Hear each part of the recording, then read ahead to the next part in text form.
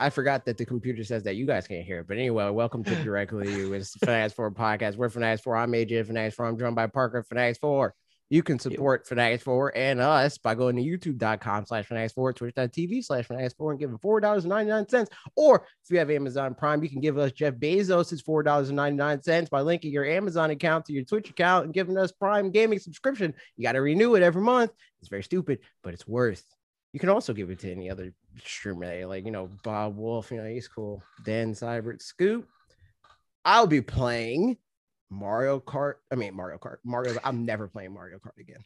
I'll be playing Mario Golf. You already missed it though. Mario Kart 9 comes out and you're just like, it's tonight. Never touching it. No, I'm just never touching Mario Kart. I'm done with Mario Kart 8. I'm done. I've had enough. But anyway, you missed it, but you should go to our Twitch account and follow so you don't miss next time we play a new video game. Also, you could join our Discord. It's linked in the description. You get benefits if you're a Twitch subscriber or YouTube member. You get loyalty badges, you get emotes, you get free Switch keys from time to time, you get gaming time with us, you get access to the supporters on the Discord. It's a great time.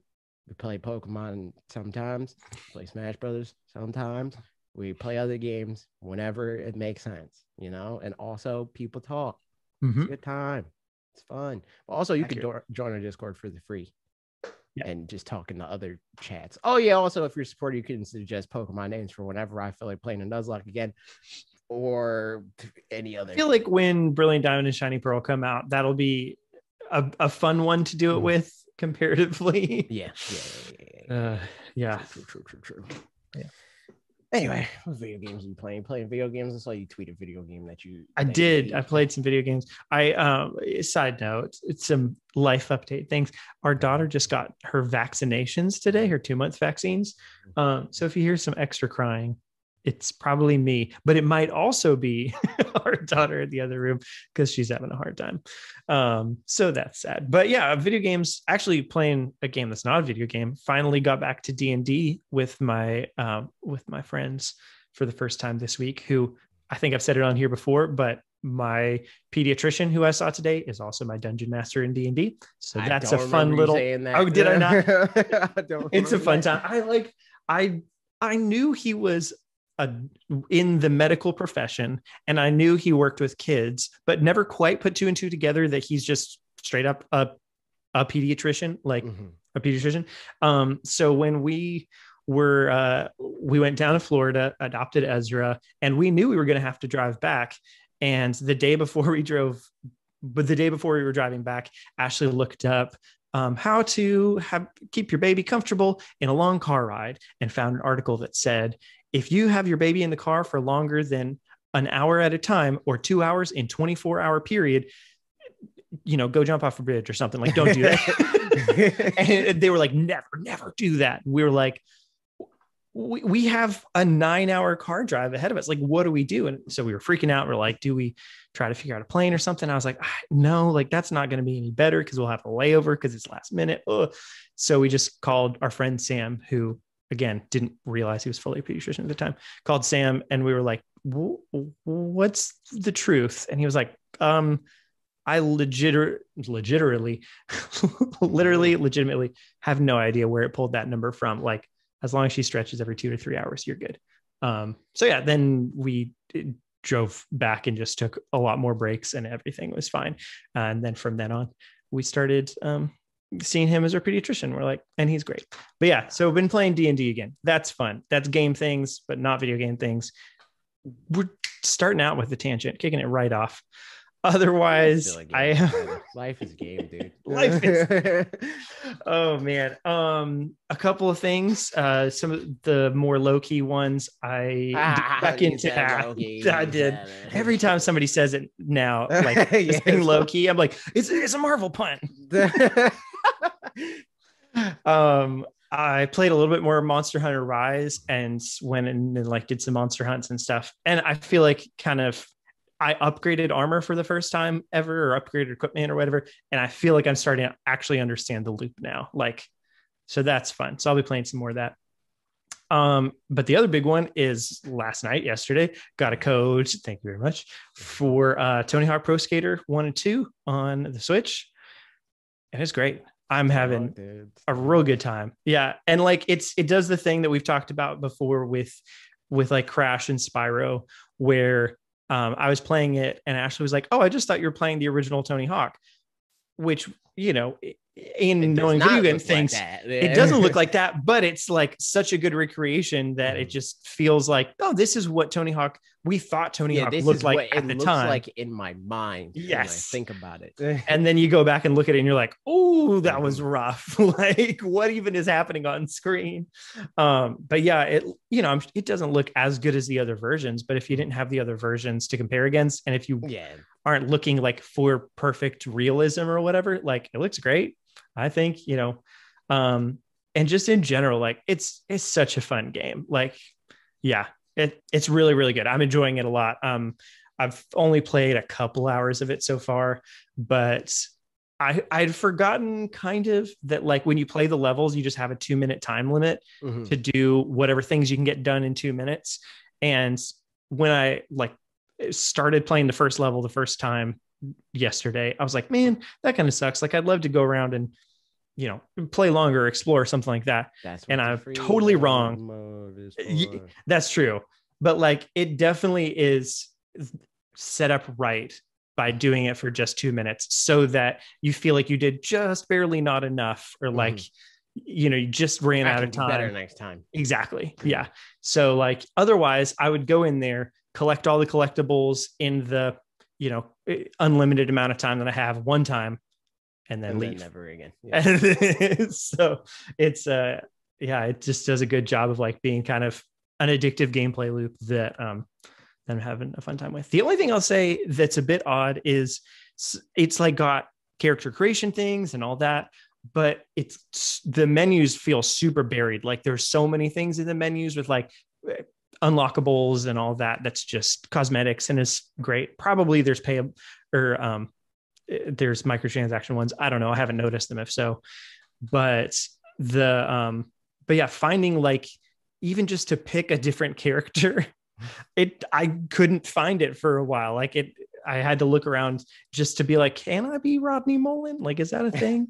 And you can, I guess, but you guessed? Did you? I didn't pick Rodney Mullen. No, I found the create a character, and I made April Ludgate from Parks and Recreation, and I'm playing as April Ludgate, but I forgot to switch her voice sample, so it's like a deep guy's voice, and it's Aubrey Plaza, if you know who that is.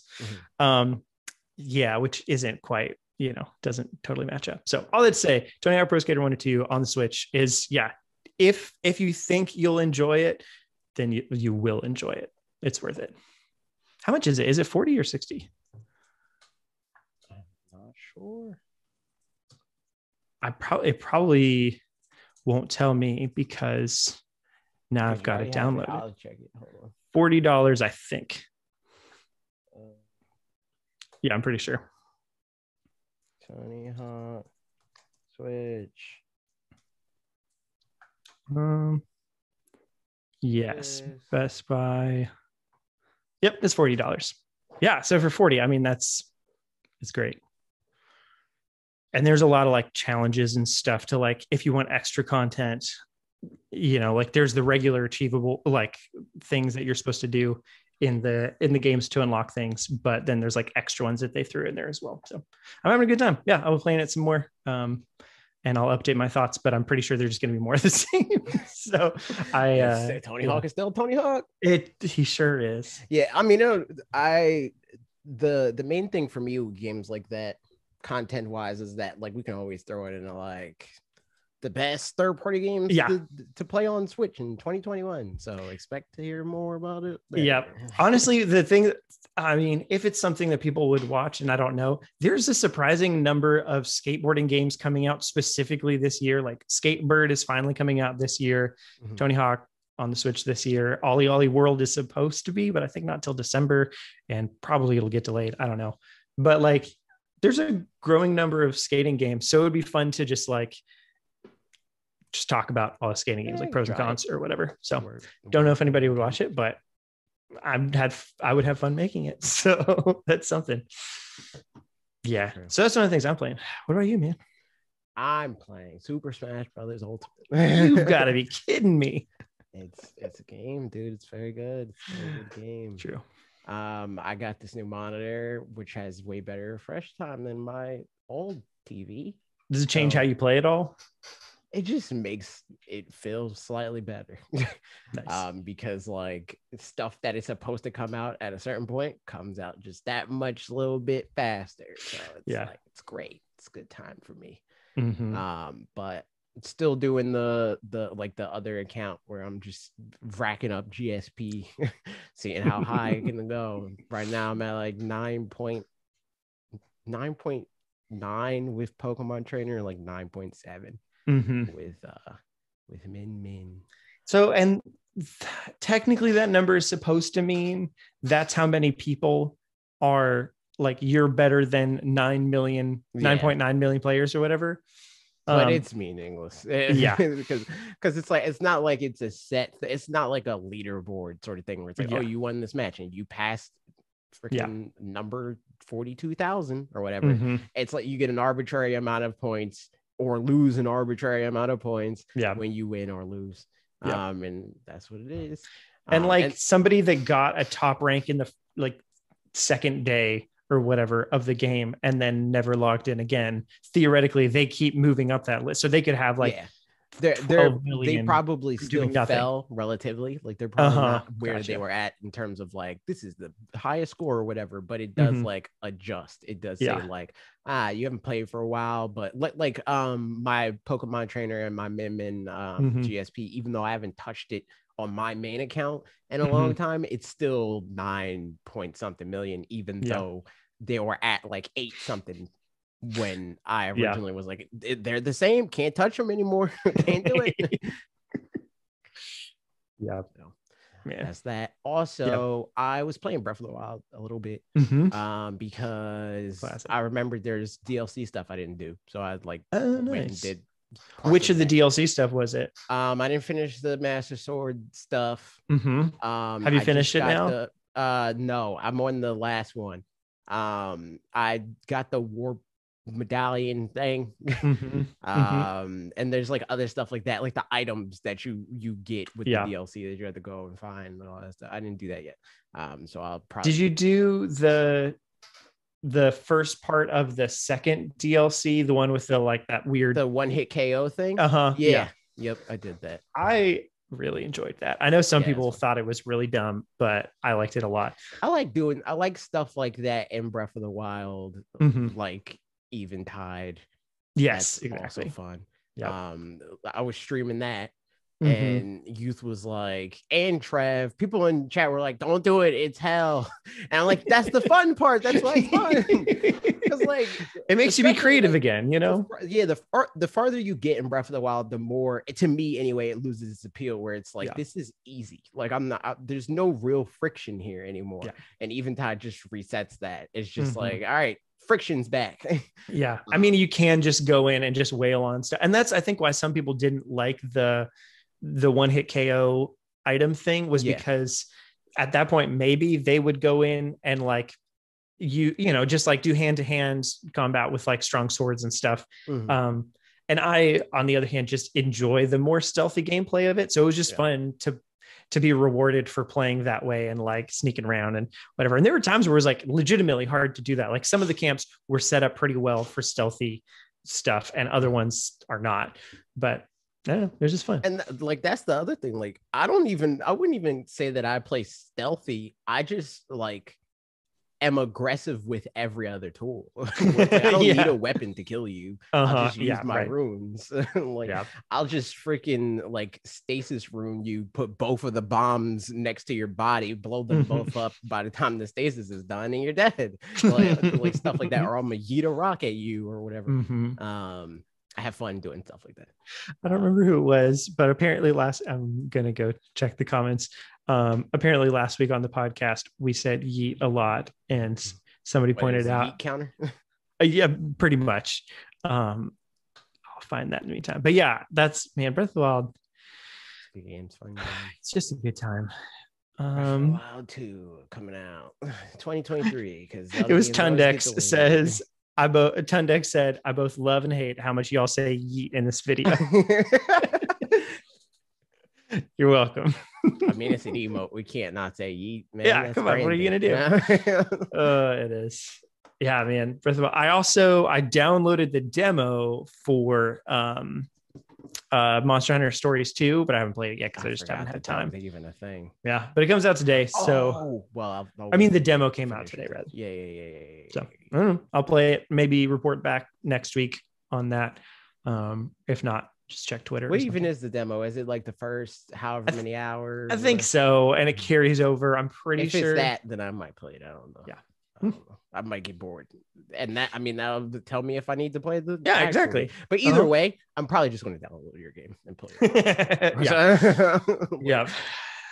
So, I think that's everything I'm playing. The other thing that I was playing a little bit, I was supposed to freaking play with Scoot, but like, he's being Scoot. Pokemon Unite has beta in Japan. Oh yeah.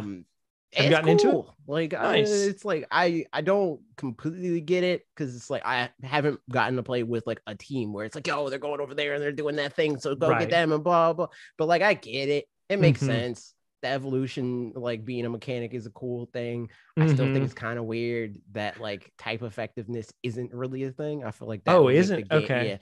Yeah. I feel like that would make the game even more like strategy heavy and and unique in a world of MOBAs too. Like, because like I'll be battling like I'm freaking Charizard or Charmeleon more often than not.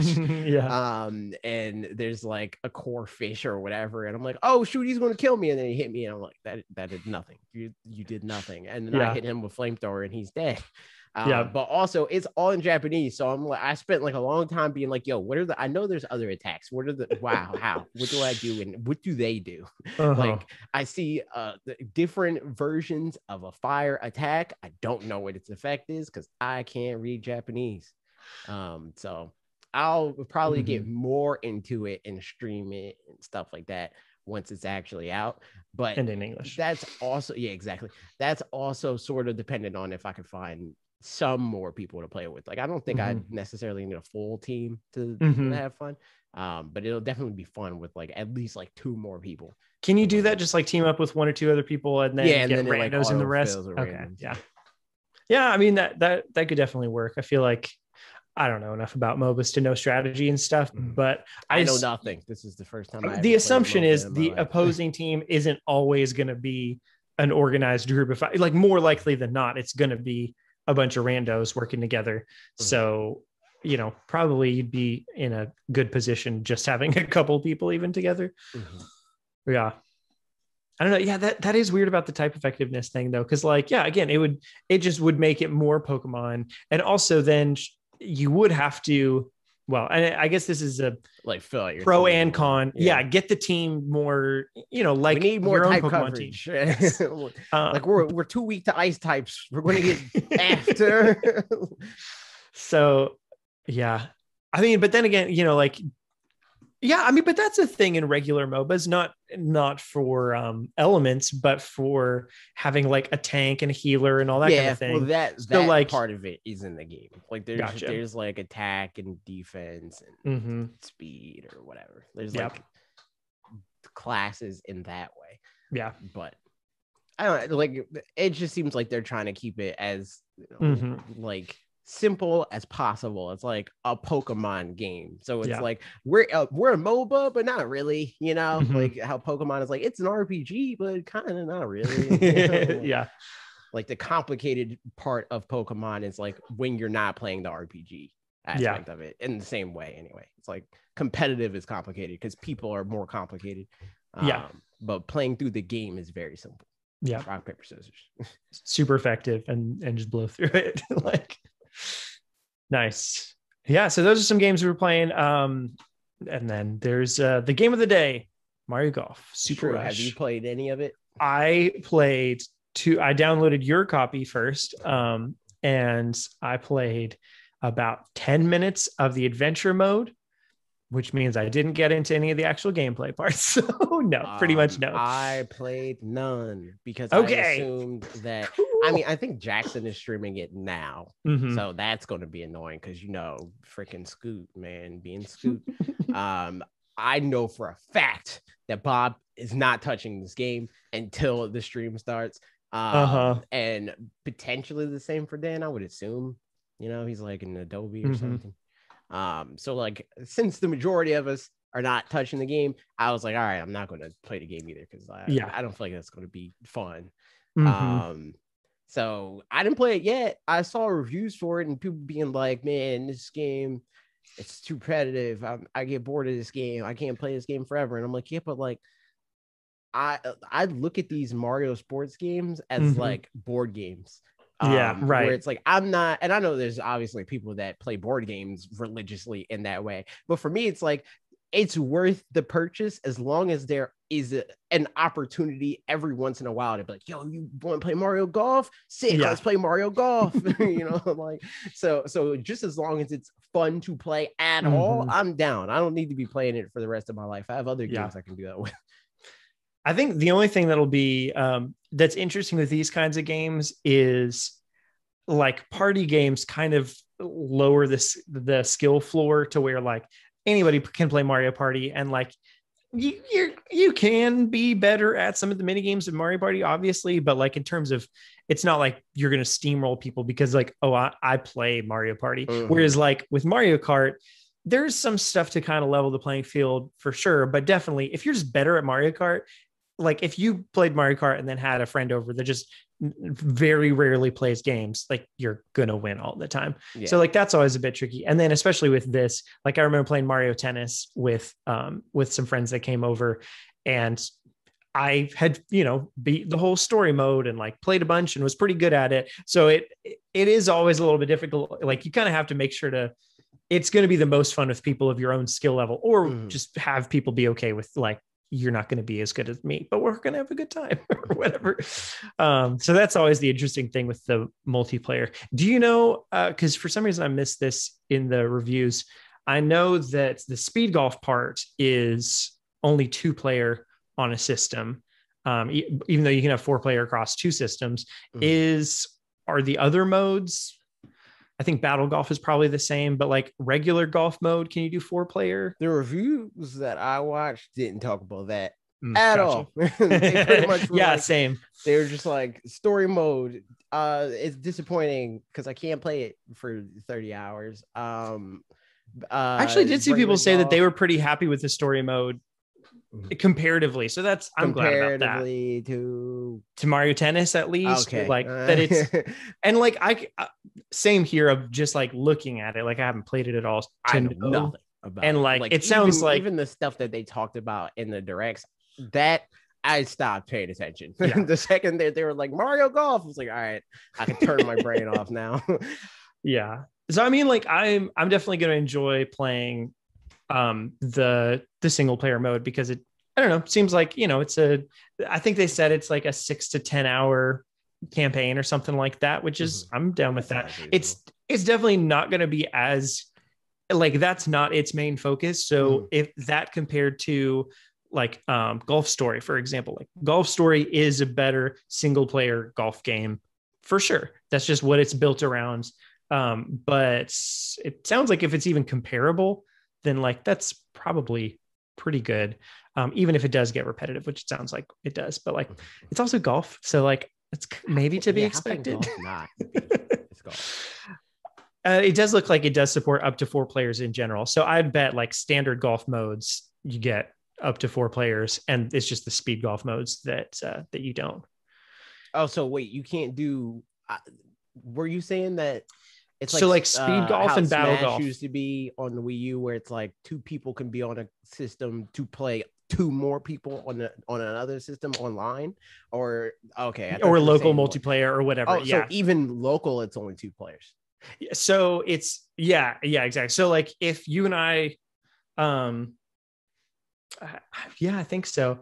So locally, like if you came over to the house, then like you and I could play speed golf together. And if Ashley wanted to join, she would need another switch. To facilitate player 3. So it's not like, because how like Smash does Mhm. it. Locally, you can do like online multiplayer outside Mhm. of arenas anyway, with two I know what you're talking people about. on a system, and then Uh-huh. two more people can play on other system for online modes. But Uh-huh. locally, obviously, you can play You can do Smash four with eight players, whatever. people. Yeah. Like, And so that's the thing that's not there here.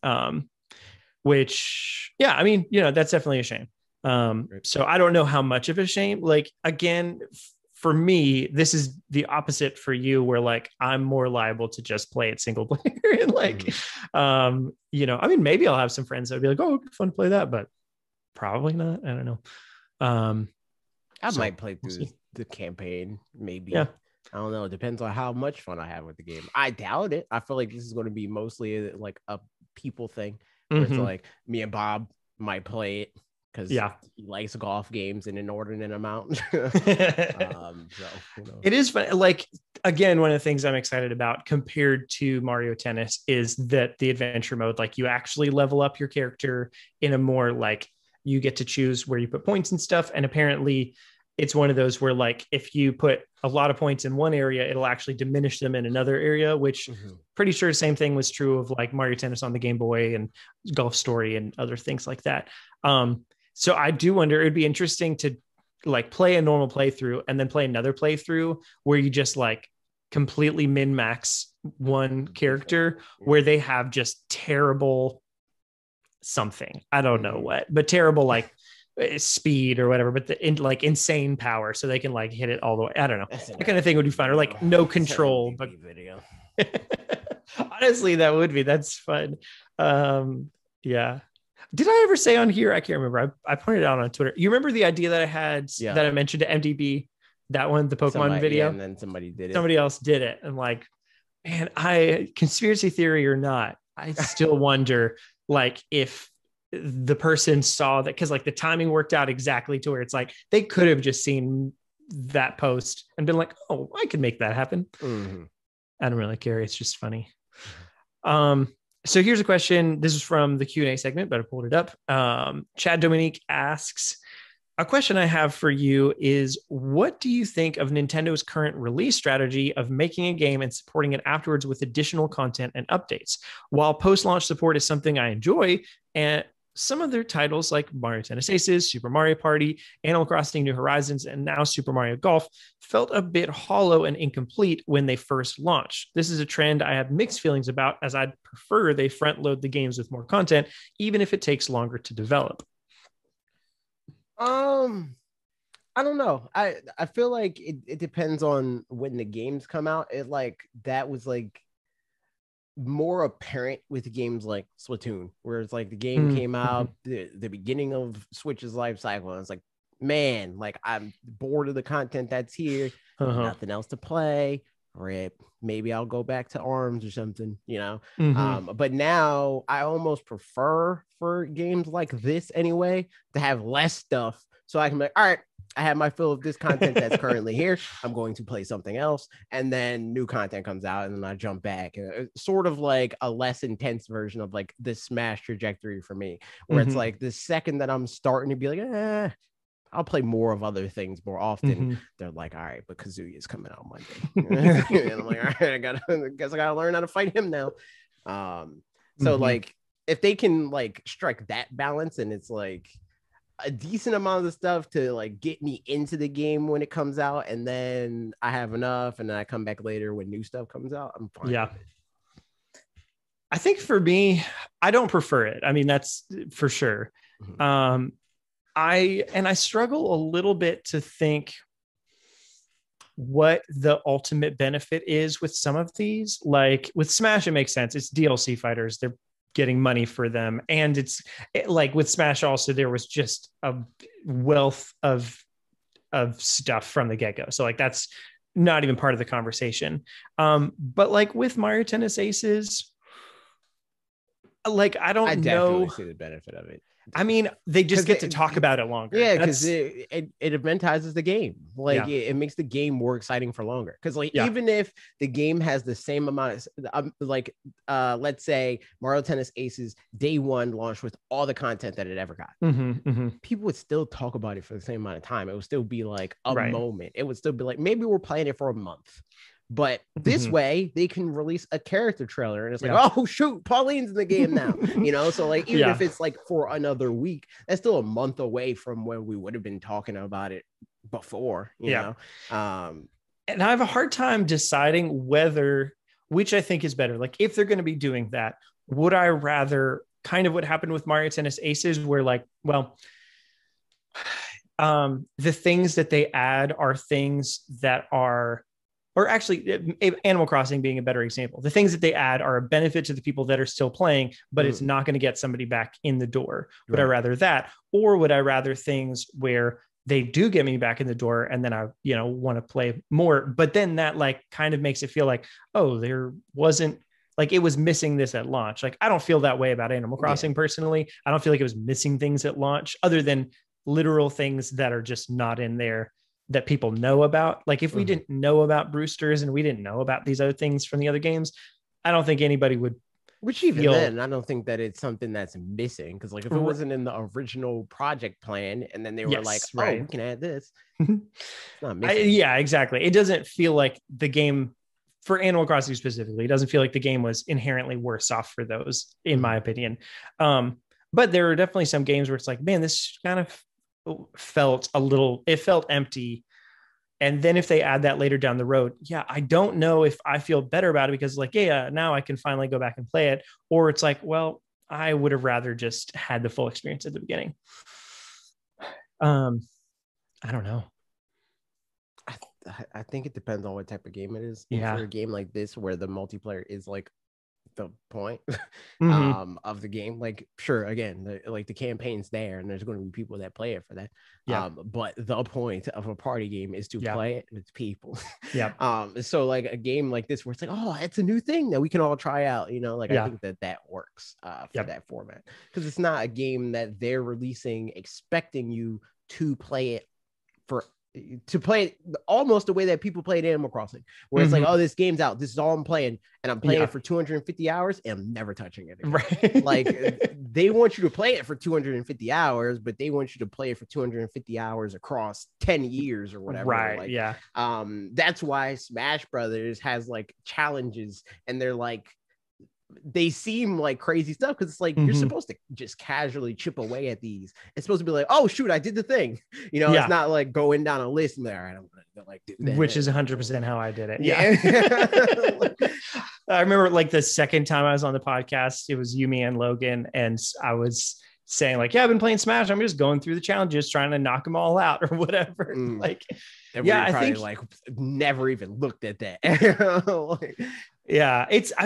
Totally. There's just games that Nintendo intends and like definitely bills as multiplayer games that I personally and other people as well play as single player games. And like the mechanics are enough that you can play it. Like if you're playing it with other people as a multiplayer experience, you can play it for a long time like that, but if you're playing it by yourself, like I do, then it does run out of content pretty quickly. The tricky thing is some of these are franchises that were primarily single player franchises back in the day. So it's easy, I think, in my shoes to try to compare to that and be like, oh, well, it's a single player franchise. Look at the first game, like look at Mario Tennis on whatever, like that's, a single player game. That's how it works.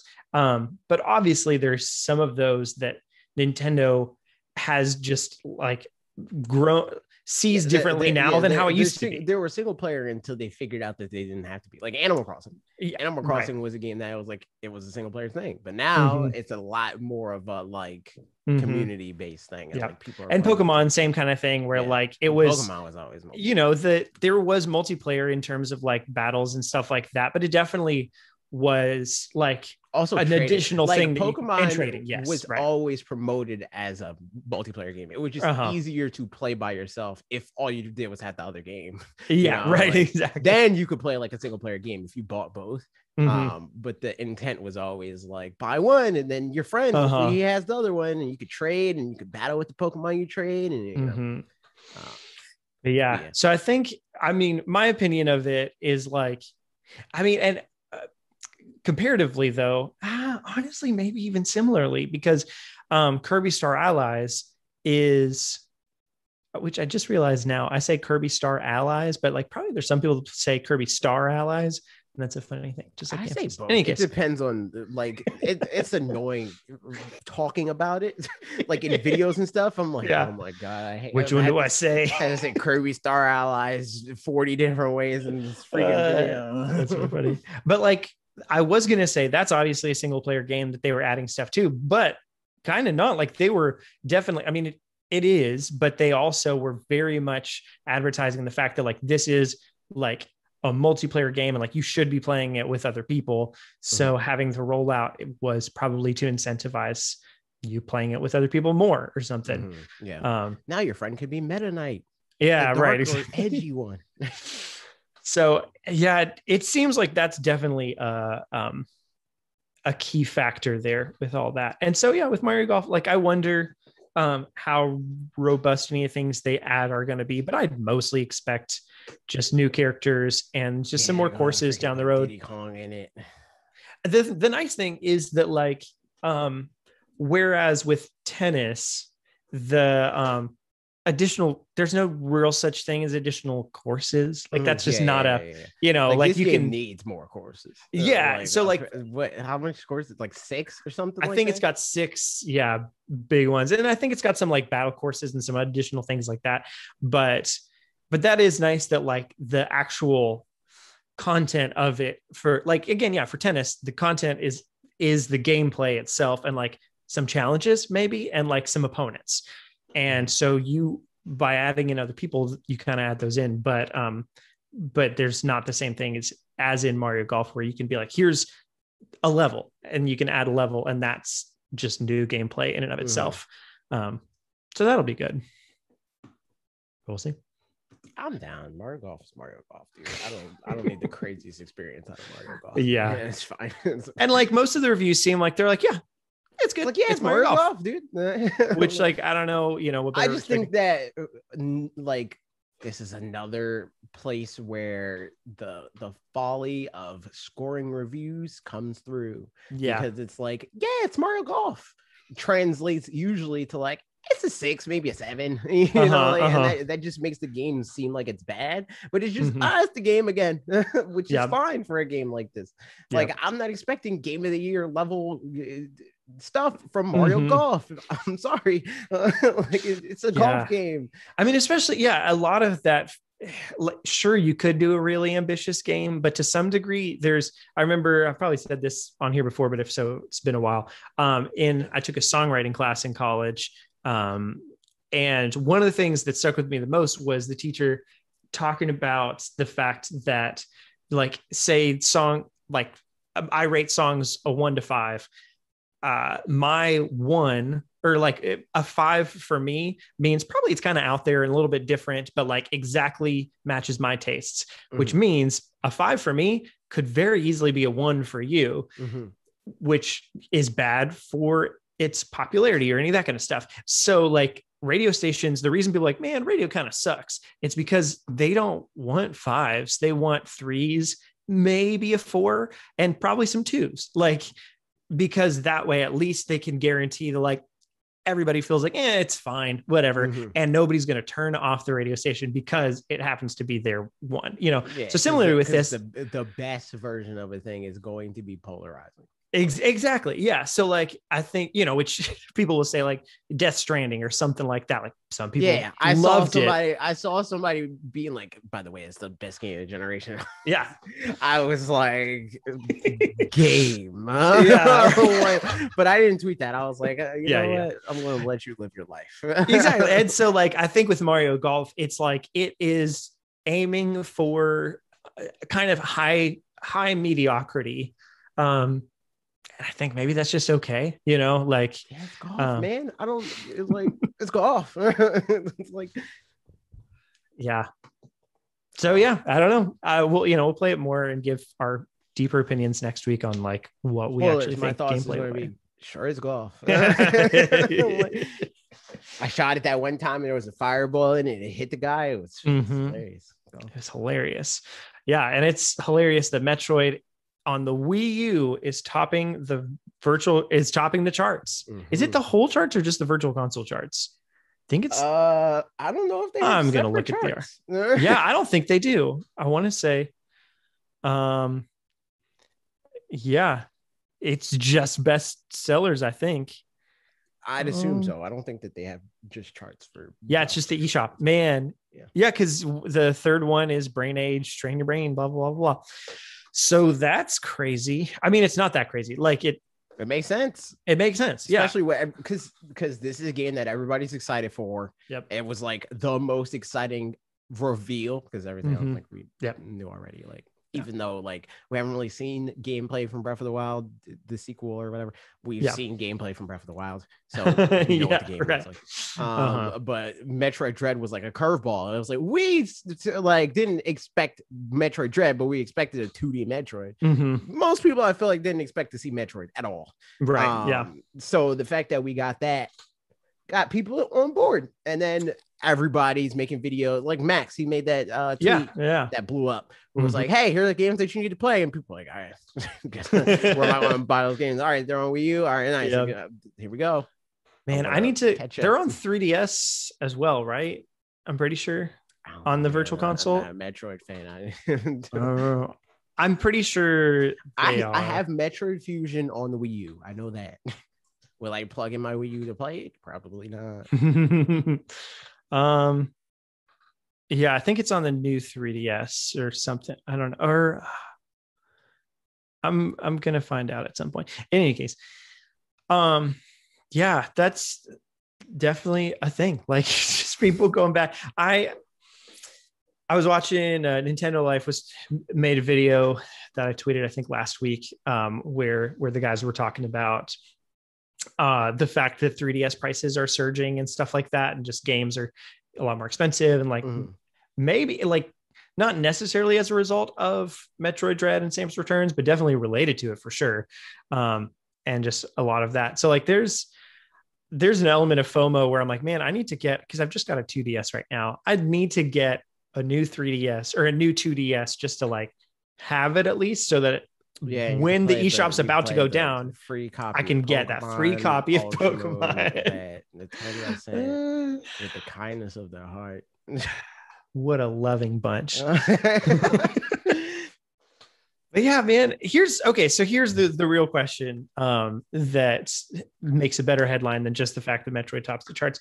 How is Nintendo like missing an opportunity here, or like what's, you know what I mean? Like, no, it's not like they like freaking threw away the account that had, you know, I mean, they're still making Wii money U for what profit. It's worth. Yeah, you know, like, they were like, shoot, we lost the password for our Wii U money. Like, they're like, all right, this is just free money for us at this point. Like, sure, I'm sure more people would play it if it was just on Switch, but like more people would like that would mean they have to spend more money. But at this point, it's just additional people buying a game that they spent the money on a decade ago. I mean, in this way, they can also eventize it twice whenever they do. Like, I mean, but I will say, like, I am getting to the point of like, I still feel like Nintendo Switch Online is just worth it, period. But it's definitely feeling less like exciting at the same time, other than the just online part being just like, it's just online, just use online. Where like, you know, the games that were getting released on it recently are definitely less exciting games. Kind of a thing. Even if some people are like, no, like somebody's five. Yes, like, exactly. They're all fives, but they're ones to a lot of people. They are. Yeah, exactly. So like I don't know. I am feeling that this is like, at this point, it's not like they have to, but it would be a good idea at some point in 2021 to like re-up on the interest of Nintendo Switch Online. I wouldn't be surprised if it happens, but I hope that it does. If for no other reason than then people can play games like this, like Metroids and stuff. It's crazy. I wouldn't be surprised to see them do that like the week before. Yeah. Or yeah, for sure. I mean, for me, I think it also makes sense just in conjunction with not as an exclusive to the Switch Pro, if that happens this year or whatever, but just within the same breath, Switch Pro, and also everybody's getting this thing, or a big blowout of that sort. I don't know. It kind of makes sense to me, but yeah, I think the closest that we could get to that and they'd be able to justify it as if it's Metroid Prime Trilogy is happening, but it's not the HD version, it's the Wii version, because we're putting the Wii emulator on Switch Pro. Mm-hmm. I could see them doing that. Yeah. But I couldn't see them being the Metroid games on Game Boy Advance coming and exclusive to Switch Pro. No, yeah. People would riot. They definitely would. I mean, because they'd be like, all right, well, I'm just buying a Wii U at that point again, doubling down. So all that said, good job, Metroid, for making it to the top of the charts, and Metroid's looking better and better. Metroid the Dragon. And speaking of looking better and better, Skyward Sword HD is it looks better in general, but also there's Nintendo talked about Nintendo's website had a quick list of improvements we can expect to see, including a section on quality of life enhancements. It specifically highlights refinements to player tutorials and general guidance. So basically, fee has been dialed down a bit. Do we think? How dare they murder her? So it talks about enhanced performance, improved motion controls with the Joy-Con controllers, all new button controls allowing you to choose your style of play, which is all stuff we knew about, and then stuff we assumed but just hadn't heard anything about. Various quality of life improvements, including refinements to player tutorials and general guidance throughout the adventure. So cool. I saw people being mad about this. Not this specifically, but the trailer that we got, because something about button controls not working docked or whatever. I didn't actually watch the trailer. It was gyro controls, but I don't know if that's true. I don't know if they actually confirmed that, or if they just insinuated that you should play with gyro when you're docked.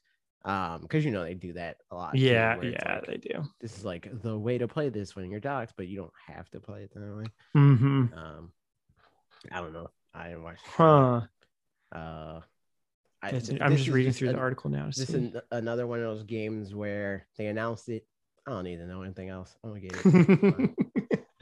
Yeah, I think it would be odd to me if Wind Waker HD and Twilight Princess HD had the quality of life upgrades that they did, and then they didn't do them for Skyward Sword. Yeah.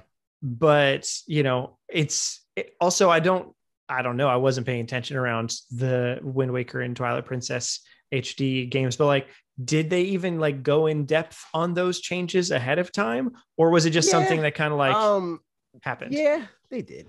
Okay. Especially I remember, because I don't care about Twilight Princess. So Twilight Princess, I got it, but I wasn't oh shoot, they changed this. But I do remember them being there's the fast sail and Wind Waker and the Triforce pieces are okay. That was the one I was going to ask the most about, because I feel that's the kind of thing that people really appreciated the changes for that in Skyward Sword. I know there's some things that people will talk about being the a certain boss fight recurring, and I don't know, pumpkin section apparently that does something. So I don't know, I think still just it looking better and having the button controls be different and stuff like that, for a lot of people is gonna be the make or break it that makes it a lot better. But we'll see. So somebody let me know in the comments, because it was during a Smash Bros stream, Bob rated, and somebody was yo, did you guys see the trailer? I'm no. It's it's confirmed that you only have to use, you can only use gyro controls when you're docked. I mean, in some regards, I wouldn't be surprised. But I really hope that that's not the case. But yeah, I mean, thinking about like Mario Galaxy and stuff, that's a pretty recent game that definitely did that same thing where like it limits, how you play to how you're actively playing. And like Let's Go Pikachu and Eevee, same kind of thing. So yeah, we'll see. And we will also see how Nintendo is partnering with Forever Entertainment. I was just going to use this one to lead into the comments for my video as well, because it's related to it and I talked about it, but I don't know, in case we had any extra thoughts about this part specifically.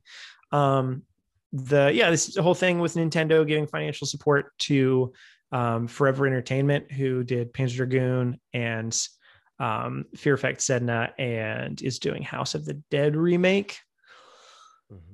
And Nintendo's doing something with them. So they're gonna remaster Star Tropics. But that would be fun.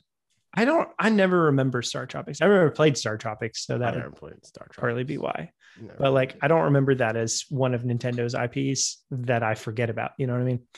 Wait, what? I don't know, like, because I'll remember, oh yeah, I forgot about Fossil Fighters or something like that. But like Star Tropics, not even in that tier. It's just one that I just straight up don't remember. You didn't forget about. You just never truly knew. Yeah, exactly. Actually knew what it was. Do you have any guesses as far as like what this could look like? Real guesses? Sure, why not? That's not what I do here. Not on this show. Yeah. I think that it's going to be like, if this is coming from a place of logic and not just we got a lot of franchises, man. Like, I think they're going to do stuff like the F-Zeros, like the franchises that are like big because of Smash, and that they don't have like any ambitions to make anything big and new yet, or maybe they feel like they need to test the waters before they do that. I think that we'll see a lot of that, maybe an Ice Climbers game, like not like the Ice Climbers game that I want, right? But like like DuckTales remastered sort of situation where it's like it's Ice Climbers but not bad. So like the same exact game but not bad. Yeah, right. That sort of situation. Yeah, I mean, like like I mentioned in the video, we'll be making a video specifically giving ideas or whatever. And I definitely think there's some franchises that are poised to have just make a remake of one of the games just to bring it back to the modern audiences and then kind of keep going from there. F-Zero probably honestly is one of those where like it would be great to have a shakeup, but if they can have a low risk where like it's not the thing affecting whether or not they want to make a new F-Zero, but they just like they're like, oh well, we should probably just do this to see how it goes. Just remake F-Zero GX just with modern graphics and online play and stuff like that, then like that would be great. And maybe even Forever Entertainment could do that. I don't know, or maybe some other studios, but again, we'll give more ideas for that later. But yeah, I guess we'll get into some of the comments from the video there. Yeah, as far as specifically Forever Entertainment though, I would guess that it's more stuff like the Panzer Dragoon remake, but for Nintendo. Star Fox. Just because it makes sense. 64 again.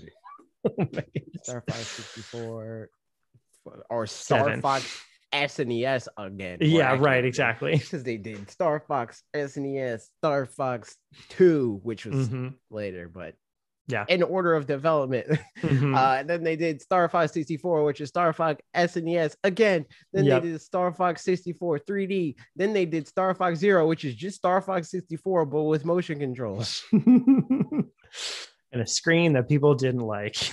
Yeah, honestly, best iteration of the game, IMO. Because it's fun. Like, I'm not playing Star Fox as this competitive, like, man, you messed up my input. It's an amusement park attraction. Like, I'm moving the screen and it's moving on the screen, dude. It's freaking sick. I mean, like a Pokemon Snap kind of a thing. Yes, I don't know. Exactly. Yep. It's fun. Comments from the video. Diddy Kong said, "Yo, oh, hello. How's it going? welcome into here, Diddy. Very important. Let us know. What's the scoop? Are you coming to Mario Golf or not? Leak it. We got to know. They said very important video. I noticed how Nintendo gave attention to dormant IPs. Famicom Detective Club was a huge surprise, as I'm a Nintendo fan, but have never heard about this IP. It gives me hope for F-Zero, whether it's remake or a new title by Sega. Golden Sun could get the same treatment as Advance Wars, remake Golden Sun 1 and 2 in one package. Pilot Wing, Star Fox, The Mysterious Murasame Castle, Kid Icarus, Donkey Kong. The list goes on. It's now or never for Nintendo to bring back dead/forgotten IPs because the Switch is so popular, breaking all sales records, and is played by a huge number of old and new Nintendo fans. So reintroducing these dormant IPs would definitely be a good investment. Yeah, like I feel like they tried that with the GameCube. For no particular reason. Like, the GameCube is a thing. Let's get weird. Let's do all of them. And this generation, they could actually do that, and it matters because a lot of Microsoft seems to be having a lot of success with that sort of thing, right? Where it's like, let's bring all our which to them or for them are like A-list franchises amongst their franchises, but Microsoft A-list franchises are like Nintendo C and D, like that level of franchises. And that the fact that Sony is able to have their exclusives be at the level that they're at now, as far as like the amount that people care about them, is proof that Nintendo could literally put out any franchise, and as long as the game is good, it will sell a lot. Because Sony was in a very similar situation to Microsoft once upon a time, where their franchises didn't really matter, and their games, and it wasn't even that long ago. It was like up until the PlayStation 4 generation, where most of their IP just didn't matter to people. And now, unlike in the past, the best-selling games on their platform are games that they made, and that's new for them. I mean, it's not the best-selling game on their platform. Still like Grand Theft Auto and stuff like that, but it's amongst the top 10, which is progress. So if Nintendo can just expand what their best-selling games are by saying we have IP that people care about, but we just stop caring about, that'd be good for them and for us, because then we have more different stuff to play. I mean, I think the fact that Metroid, though we were talking about Metroid topping the charts and stuff, that feels like in and of itself a great testament to the fact that they can bank on putting stuff out and it doing well, because a lot of that is obviously people seeing the game thinking it looks exciting and fun. Also, people having talked about Metroid for years now, and a bunch of people actively thinking, man, I'm hearing about Metroid. I'd love to try a Metroid game, but I don't want to try an old one. I want to try a new one, blah, blah, blah. Now there's finally a new one. Samus, man. But a Metroid game before. True. Also, though, just people talking about Metroid since it's been since Metroid Dread was announced, just having so many people that are in the game space and people that just, watch gaming videos and stuff, that everybody that they're watching is saying wow, Metroid Dread looks great. I'm definitely going to pick that up, blah, blah, blah. Just the word of mouth, I feel like, is going to be huge to that franchise. In the same way that Breath of the Wild, even if it's not to the same scope or blah, blah, blah, any of that kind of stuff, Breath of the Wild's biggest thing going for it was the fact that people were you have to play Breath of the Wild. I'm sorry, you just have to. Yeah, because Zelda always had what Metroid, the thing that Metroid has now was where Zelda was at, right? Where it's it felt like it was this massive franchise, but in reality, the only game that ever sold anywhere close to an impressive figure by Nintendo standards, that's another point that I'll get to in a little bit, was Ocarina of Time, and Ocarina of Time barely got there, where it was we got the 3DS re-release, and combined with that and the Wii virtual console, and it just creeped over 10 million, but Breath of the Wild is more than double that, and we're not even counting the Wii U numbers, which was another 2-3 million or whatever. So the fact that Breath of the Wild did that had nothing to do with that word of mouth about the franchise. It was the game. So I can't see Metroid Dread getting to that level, because I don't think the word of mouth alone is enough to get it to 20 million or whatever. But Metroid Prime, depending on the game, could very well get that. But I think that with these franchises, Nintendo just kind of gets in their own way, because they're not unsuccessful. Like, it's not like they're losing money on a lot of these games. Like, it's not like they're like, man, if freaking Metroid Prime 3 doesn't sell 20 million units, we're in the hole. You know, like Breath of the Wild for them was worth making if they sold 2 million copies. Yeah. So you really think that Breath of the Wild has that much smaller of a budget than Prime? You know, like these games don't need to sell that much for them to be worth it. So if they just, I mean, Metroid Dread even being a great example of, like, we know Samus Returns didn't even sell 500,000 copies. And still they were like, we're going all out on Metroid Dread. Like, you know, which either means, like I said, the video, either that means they were happy with the sales success, like, oh, 500,000 for, okay, blah, blah, or they just know the context of like, that wasn't like exactly bad timing. It's a platform people moved away from, blah, blah. But I think that once Nintendo just accepts that, like, not every franchise has to be a Mario, it'll be good. And also, once they realize that not every franchise has to be a Mario from day one. Like, who was Iron Man in 2007? You know, like, it's that sort of situation. It's like, you might have a D-lister on you now, but as long as you make something that's good, it could be a freaking S-tier franchise tomorrow. Like, I don't remember exactly what I was going to say, but pretty much, yes. Like, they, okay, I remember. It's just that Nintendo also, I think for some of these, if they're nervous about the franchise in the first place, sometimes they don't fully double down on it. And then it just kind of like, it's self-fulfilling prophecy of like, I don't know if this is going to sell that well. So like, we won't like really go all in. And then they don't go all in for marketing or for the game or whatever. And like, they make a pretty good game, but like, then of course, if you put in, you know, like 75% and then the game gets a 75 on Metacritic or whatever, I don't know, then like people aren't going to come out in droves for it. As opposed to like, I think with Mario Golf that we talked about earlier, they know that they can put in just 75% for something like that. And because all they want to make is just like, we just want to make another Mario Golf, just a good old Mario Golf game that like, it's not what's the word I'm looking for? Like a tentpole or a tentpole game or something like that. Prestige piece. That's like the one. Buy a Switch to play Mario Golf. Right. It's just like, I mean, they're going to get a lot of great sales right at the beginning for Mario Golf. And then they're just going to keep getting sales for years for Mario Golf, just sitting there. The same as like Mario Party. Yeah, because it's like Mario Golf. What am I going to do? Not play Mario Golf? Are you crazy? So the problem is when they see a franchise that needs to be something like what they're doing for Metroid Dread, but they treat it like a Mario Golf. That's when it kind of falls short and is like, you know, they kind of get in their own way. Because it's like, I wouldn't even necessarily say that it needs to be that, but it feels like it needs to be that. Like when you hear Metroid, Metroid didn't inherently win you over, but you're expecting it to. Yes. So if it doesn't, it's like, Yeah, exactly.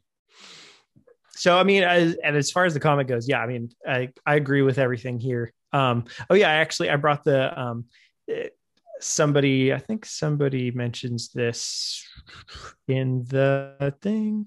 Someone mentioned in the comments, but that the director of Famicom Detective Club has talked about wanting to make a new one. And that kind of like, you know, doesn't necessarily confirm the theory of the video, but kind of just that's a good way to go, is like, all right, bring it back to the present. And then let's see what kind of trajectory we can have from there. And so, them wanting to make a new one, like that's cool and stuff. The specific ideas, like F-Zero be a remake or a new title by Sega. Golden Sun, same treatment as Advance Wars remake. Golden Sun 1 and 2 in one package. Again, we'll give more specific thoughts in a whole video, but or multiple, honestly. Exactly. I think. And not every franchise can follow the same. Like you mentioned Ice Climbers, and I mentioned Ice Climbers in the video too. Like, I don't think Ice Climbers can get the exact same treatment as Advance Wars because the original Ice Climbers game just isn't as good as Advance Wars, Yeah, you know, like, and so it like could you were do saying, where it has something- to make it better. Right. It could do something similar where Yeah, it's like like Samus here's Returns, the though, game, you know. but it's good, which is Yes. effectively a new game. Uh-huh. But it's not like a new game in the context of today, right? Yeah, it's based on the bones and kind of like concept or whatever. This is what we were getting at with this. Yeah. Like, forget the other game. Just know this is what we wanted to do. Yeah. And then So again, if yeah, that like does well, they're like, okay, what's Ice Climbers look like now, though? yeah, You know? exactly like Samus Returns, where like people were like, yeah, Metroid 2, like it introduces some cool concepts, but like to play it kind of sucks. Don't want to ever do it again. And then Samus Returns took everything and made it, you know, way better or whatever. Where, but it's like, and people will still say like it has some of the same drawbacks that Metroid 2 had. That's just a part of the game. You can't do anything about it. But you know, what can you do? And at least they can make everything else around that good. So, Elemental Guana said would really like for Next Level Games to make a sequel of Wario World because they did an amazing job with Luigi's Mansion 3. Basically, seeing Wario in that same style would look absolutely amazing and fun. I'd be down for that. Yeah. I did look up gameplay because I mean, I know about Wario Worlds, but I've never looked up gameplay of Wario World. And it would need a decent evolution. Yes. There's some, especially like, at least what I was watching, like probably it's the first area or something like that. But there was a sub area or a bunch of sub areas that just like, it was just platforming from just standard floating platforms and was janky and didn't look fun at all. Like, so that's a thing. So, but I'd love to see Wario back in the third dimension, but it would be fun if it's more than just a platformer and has, you know, some other things going on. I mean, like there's some combat in there, it seems like too, but as far as like style wise being done by Next Level Games, like, yeah, they have a lot of personality in their games too. So that's nice. True. Yeah. D-Bomb Ivy, in response to bringing Mother back, said, "Mother's story is done." Okay. So is Toy Stories. That's yeah, exactly. I replied to the comment and I was like, yeah, that's true. But I mean, even like closer to home with Nintendo, they said that Sakamoto said that with Metroid Dread, that's going to end this saga of Metroid games. But then also said this isn't going to be the last 2D Metroid, or we don't want this to be the last 2D Metroid game. So like, so you start another saga, like, or like Kingdom Hearts, where it's like Kingdom Hearts 3 is the end of Kingdom Hearts, but the Xehanort saga, there's going to be yeah, exactly. So stuff coming down. I think like that's, you know, like Mother, the series isn't about necessarily those characters. It's about the world and about the like. This world's weird, man. Yeah. So, you know, they can just do more stuff in that same kind of world with a completely different, you know, like Final Fantasy 1, 2, 3, 4, 5, whatever, completely different characters, but same like concept of like, this is what Final Fantasy is. Until you get to later games that are more different from each other, I guess. Last comment, Jordan DeBest said, "It definitely helps that Nintendo's fan base is the most dedicated in gaming on a platform that sells like hotcakes. Some developers got to be working on that Kid Icarus Uprising remaster, I hope." Yeah, man. Hope if so. not, what are you doing? Kid Icarus is freaking sick, dude. Uprising specifically. I don't care about the older games, but Uprising, dope. Dope. Let's do it. That's all the comments from my video. Yeah.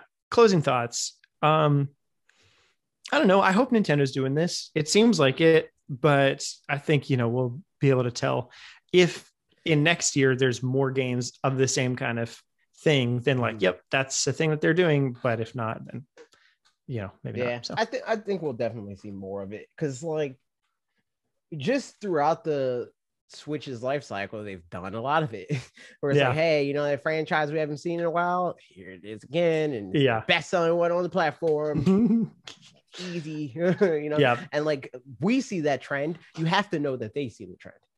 Right, exactly. So, and like just working with third-party devs in general, like they've always done that pretty well, but like they're doing it a lot in here. And like in the past games, I feel like up until this year, more of it seemed to be like just teams helping with stuff like Bandai Namco helping with things and Koei Tecmo helping with things, even though, I mean, they did most of Fire Emblem, but like they were the developers and intelligence systems team to supervise or whatever, that kind of thing, or like they were still, like, they were involved more. They did the grunt work. Yeah, right. Intelligence systems was like, do this. Yes. And Tecmo was like, all right. Whereas like, it definitely seems like with Mercury Steam and Metroid, that's not the case. It's like, they're involved with Nintendo, but it's not just Mercury Steam doing what they're told, but they're like part of the development process. Right. Yeah. So I think that's the thing that's exciting is like, it's like if we got an editor for videos that we trusted, being able to let them do editing stuff means that then we can do more other things, right, and not have to, be able to like actually get more things done instead of like, and it would make having somebody else. It makes the product better because like, right, when I feel like this is usually the case when we have time anyway. When both of us work on a single video, because we're able to, like the backgammon bit in the 2020 video, like that wasn't going to happen in the same way if you just edited the video.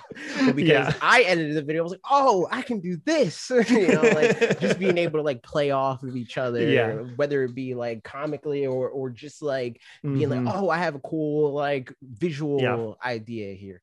I think that translates to the creative process in general. The more people, as long as they're people that like are on the same wavelength as you, it just makes it better. Yeah. Speaking of making it better, you made a video, the best video. And here's some comments that are even better. Nova Bushido. The thumbnail. I actually feel that way. Well, I don't know if it's the best thumbnail I ever made, but I made that thumbnail and I was like, I might have to use this format, which is why I immediately used the format again on your video. Yep, I liked it a lot. I'm going back to look at your thumbnail because I literally like the thumbnail. I took the intro from directly to you, and then I did Photoshop nerd stuff, and I did the like tool where I selected the colors, and then I took that and I erased the background, and it was like just to emulate the look of the thing where it's like different games going into other games through the tiles and stuff like that. And been like, why don't we always do this? Like, why is this not what all our thumbnails look like? So all our thumbnails might look like that now. I don't know. Yeah, I mean, I'm down. I think it looks great. Yeah. Agreed. Yeah, especially like when you sent me mine, I was like, man, did we do that? It was like, did he start hiring people again? No, I didn't. That was me. That thumbnail, but your thumbnail was easy because I already did most of the work that was hard that took more work on my video. So I just changed out the background is basically all I did. Looks good. First comment. Nova Bushido said, I'm a big fan of third-party games. I wish more people would give them a chance on the Switch. I don't have much from EA I'd like to see, but Namco, Saga, I'm guessing Sega, or Konami have a lot of old franchises I'd love to see again. I feel the same. I mean, well, except for the first part, I'm not a huge fan of third parties. There's third parties that I like, and that's how I feel. Like it's similar with EA, where it's like in hindsight, I played a lot of third-party games as a kid, but they just don't exist anymore. Or they're not like active anymore. So it's like I don't care about the third party because the third parties, in the same way that they did then, are making what's popular now. And what's popular now is not necessarily what I like. So like the fact that a lot of the studios, they all have this all big, like games as a service shooter. I don't care about that because I don't play shooters. So it just so happens that a lot of what third parties make don't appeal to me. And like the only time that I do play a shooter is if it's like there's a big like not platformer ish, but like action game bend to it. Where like the movement's really unique and cool for whatever reason, or there's some other sort of like mechanic on top of shooting people that makes the game interesting. So that's why a lot of times I don't play third party games, but they used to exist. So no, I mean, I remember like at least going over to my friend's house that he had a PS2, and like I just remember it felt like every game that we'd start playing started with EA challenge like everything every time. But like, I don't remember what games those were, but it just felt like that was the case. Like, did they make the Spider-Man game back in Spider-Man 2? I think Activision made that. Oh. No, Neversoft, I think. Which is Activision. Activision, I think, made the Spider-Man game. Oh. Okay. Well, there you go. Yeah, Treyarch, which they're Activision of some sort, right? Mm-hmm. Pretty sure. Yeah. So yeah, in any case, I just remember EA in front of a lot of things. I think EA made a lot of like the license, like I'm pretty sure they made the Harry Potter games. Yeah, I mean, they made the Lord of the Rings games that I love. So like, that's that would be one of the kinds that's like, I'd love for those to come back, but they're licensed in a way that they are not coming back. Like, there's not a way that those are going to happen. Actually, I wonder if like backwards Lord of the Rings game could happen, but exactly, but it's not like not because like if they get the license to make a new Lord of the Rings game, they're not going to make that. they're going to try to make a freaking, their version of what's that game called? Shadow of Mordor. Yep. Yeah.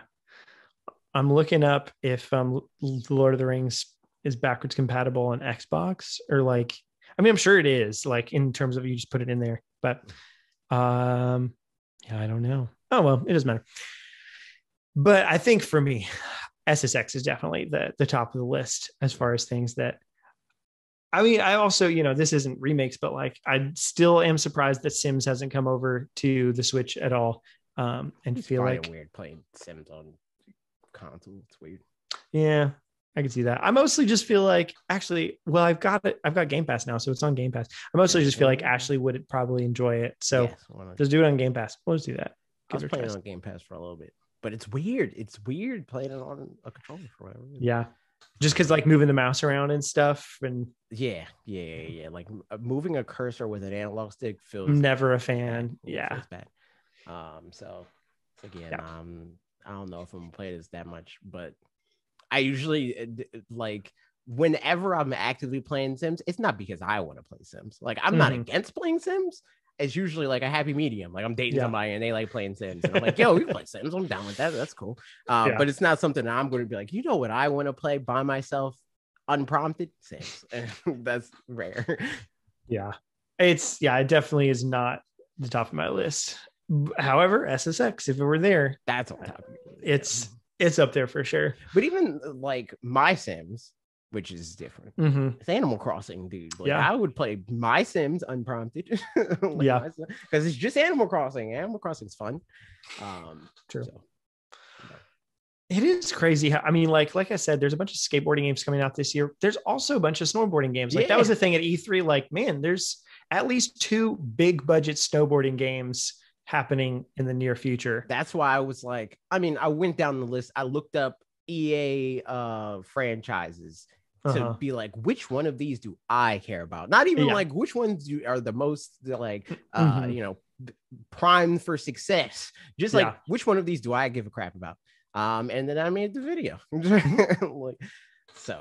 And when I picked SSX, I was like, why isn't this? Because like EA, Activision, Ubisoft to some degree, they're the type of company that like they make things because other people are making things. They're like, this is working. This is working in the market, like. I mean, I think the fact that we're seeing other snowboarding games like means that we probably actually will see probably an SSX 3 or SSX Tricky remake sometime. Yeah, it's kind of like what we were talking about last week. I think. Does EA do that much though? If it was an Activision property, it would have already happened. But has EA done a lot of remakes? Sometimes EA, I mean, they just remade Mass Effect. That's true. They do it. I wouldn't say they do it less, but they said with the Mass Effect remaster that they're planning to do it more. True. They also recently are bringing back. I mean, the whole prompt for your video, they're bringing back a franchise, which seems like it's going to be Dead Space or whatever. Blah, blah, blah. But like, could be. Yeah, hopefully, man. It is interesting just the difference of what EA is looking like these days versus at the beginning of the Switch life cycle. Not even because of the Switch specifically, although partly because of the Switch, but just like what it says about the gaming environment and stuff that like now, I mean, we talked about this a couple of weeks ago, but that companies are starting to see like, okay, actually single player games do have a place in the market still, and that kind of thing. Like, yeah, because nice. like before, there were a lot more games being made by big companies that were just like, yo, this game sounds like it would be fun. Like you just freaking walk in the Blockbuster, you see the box and you're like, this looks fun, I'll get this or whatever. Right.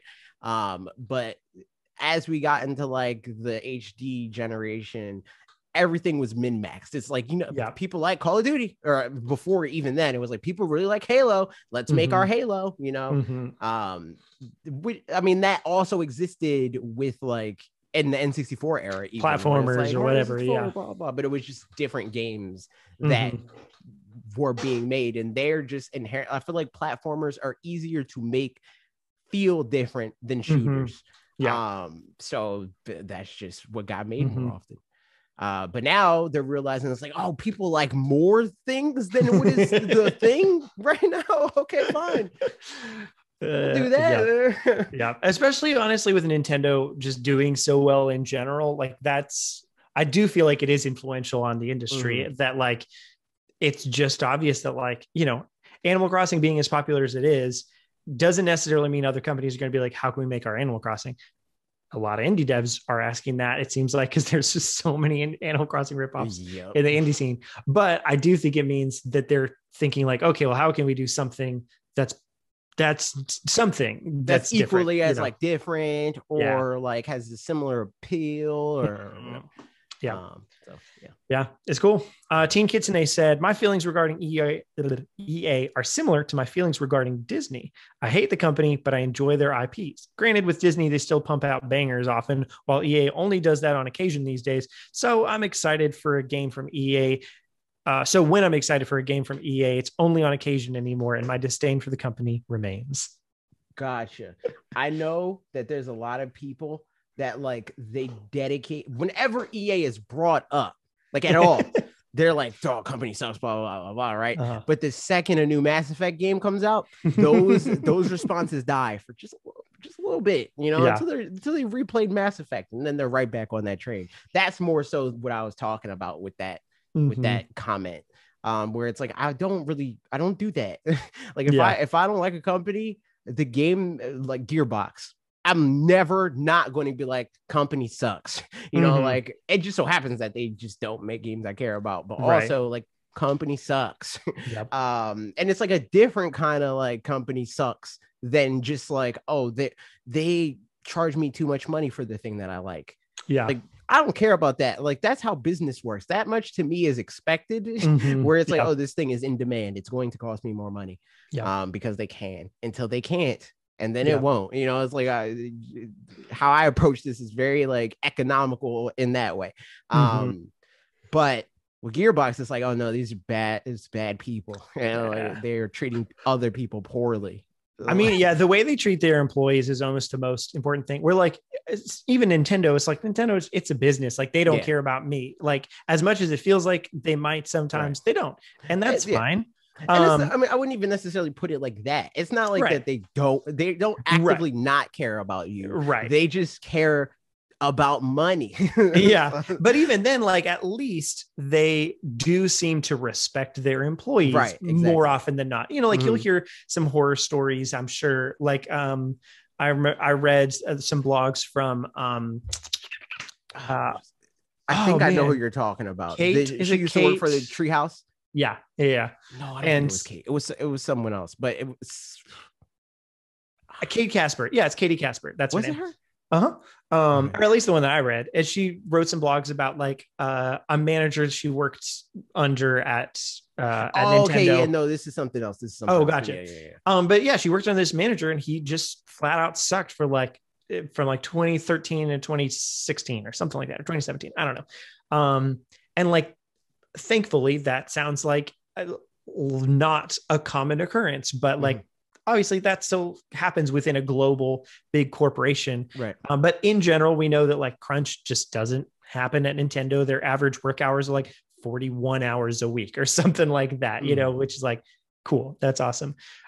So like, I'm happy with buying things from them because like, even though I know that if they're selling a game that I think is too expensive or whatever, it's not because they think they can get one over on me or are helping me out in any way, one way or another. It's literally just because, like we talk about all the time, they're just going by market stuff. They have market analysts that are like charging this because people are paying it. And that's it. Yeah. Like, exactly. I can't change anything about that. They don't have a gun to your head and be like, buy my game. They're like, yo, clearly the world says that this game can be purchased at this price with little to no friction. Yeah. So that's how much it costs. And basically, I feel like a lot of things in life for me are like, would the person in charge here be a good hang or not? And like, I feel like most people at Nintendo feel like I could hang with Doug Bowser, and like it would be a little awkward probably, but it would generally be like a fine time, whereas hanging out with anybody from, what is this guy's name? Kodak Randy. Randy. But I'm talking about the Activision Randy Pitchford. That's dude that keeps getting $100-something million raises. I don't even know his name, but yeah, that guy. Bonuses. There's no way. Yeah, I would have a terrible time. Like I've met people not as rich as him, like him, but like, with that kind of a personality type, and I don't like it. So, so I think a lot of stuff like that for me is, if I bring some other, I can still let myself enjoy some things from a company that I don't really like, because I can also see that the companies I do like, they're not like infallible or anything like that. Otherwise, that could all topple over off the pedestal, and that would suck. Depends on what the thing is for me. There's certain deal breakers where I'm like, nah, man. Oh, totally. Yeah. That's nope. And it also depends how close it is from the top to the product, where like a band, for example, or an actor or a musician or whatever, where like if they're representing, if it's just them, like they're a sucky person, but they're great at playing that character. I can't, like, I wish I could separate those kinds of things sometimes, but I have a lot harder time when it's like, no, the person that's those things is the same person. So sorry about it. But when I know it's like, it's a big dev team that worked on this stuff, and the product is actually, like Activision Blizzard may suck on one, like, the guy you mentioned or whatever, that guy sucks, but like the team that made, but there's hundreds of other people that made, exactly. And the people that made Tony Hawk Pro Skater 1 and 2, this is probably all right. With that, man, they're just clocking in and clocking out. So I don't know. Those are my thoughts. I know that was more than anybody wanted to ask. Maybe not. Next comment, Mr. Thug Bunny, which I love that name. It's great. Give me a fight night and NBA Street, and they will take all my money. I think this weekend will absolutely be an NBA Street weekend. Thanks for the reminder, AJ. Yo, I wish I could do that. I don't know where my NBA Street is, but NBA Street is hype, dude. Which is weird because, again, I don't care about sports, but for whatever reason, Mario Sports, freaking NBA Street, NFL Street, less so FIFA Street, but FIFA Street is still fun. Those games are fun, man. I mean, I think whenever you put the gameplay of the thing first instead of the realism of it, you're probably doing a good job at making a game. Because realism, and especially things that I don't care about, makes me care about it less. But if it's like, yo, I just freaking got a touchdown because I ran on the wall and the guy missed the tackle and he ran into the wall. Hype. We're not doing that in the Super Bowl. That's I think more people doing those kinds of things like that. That's what makes Mario Golf fun, and like, et cetera, et cetera. Steven said Virtual Pinball, Dungeon Keeper, Sim City, and Dizzy are the ones that immediately spring to my mind. Dizzy isn't happening and wouldn't be happening even if EA hadn't just acquired Codemasters. Management Sims. What is Dizzy? I don't even know. Look that up while Management Sims are going through a bit of a resurgence, which makes both SimCity and Dungeon Keeper not feel as necessary to revive as they used to, or more likely, I would argue, because if they're just following the hype train, then they're following the hype chain. Maybe not. I don't know. But maybe not as necessary, but maybe more likely. Virtual Pinball, though, exists in a niche that just isn't being catered to. Its USP was the ability to build your own tables, which none, and then either the comment ends or we stopped copying it. I'll go check. Dizzy is a series of video games created by the Oliver twins and published by Codemasters. It was resolution's too high, dude. I can't read that. It's freaking.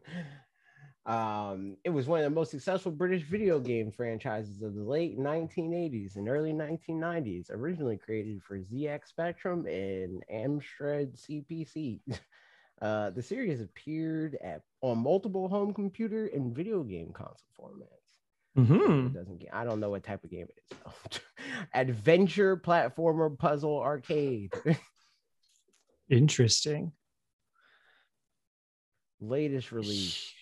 Apparently, there is a new Dizzy game. It came out in December 2020. Oh, called Wonderful Dizzy. What? Wonderful. I mean, I've never heard a thing in my life, but like same. Oh yeah, Wonderful Dizzy. That seems to be a thing. Weird. Maybe it's not EA anymore. Wonderful Dizzy. I'm looking it up. Also, I'll finish reading the comment because I copied the rest of it now. Its USP was the ability to build your own tables, which none of the current crop of pinball sims are offering. And it not being 1993 anymore means that it could actually feature online table sharing. Oh, that's a good point. Online creation's a thing now. So like, yeah, it could happen.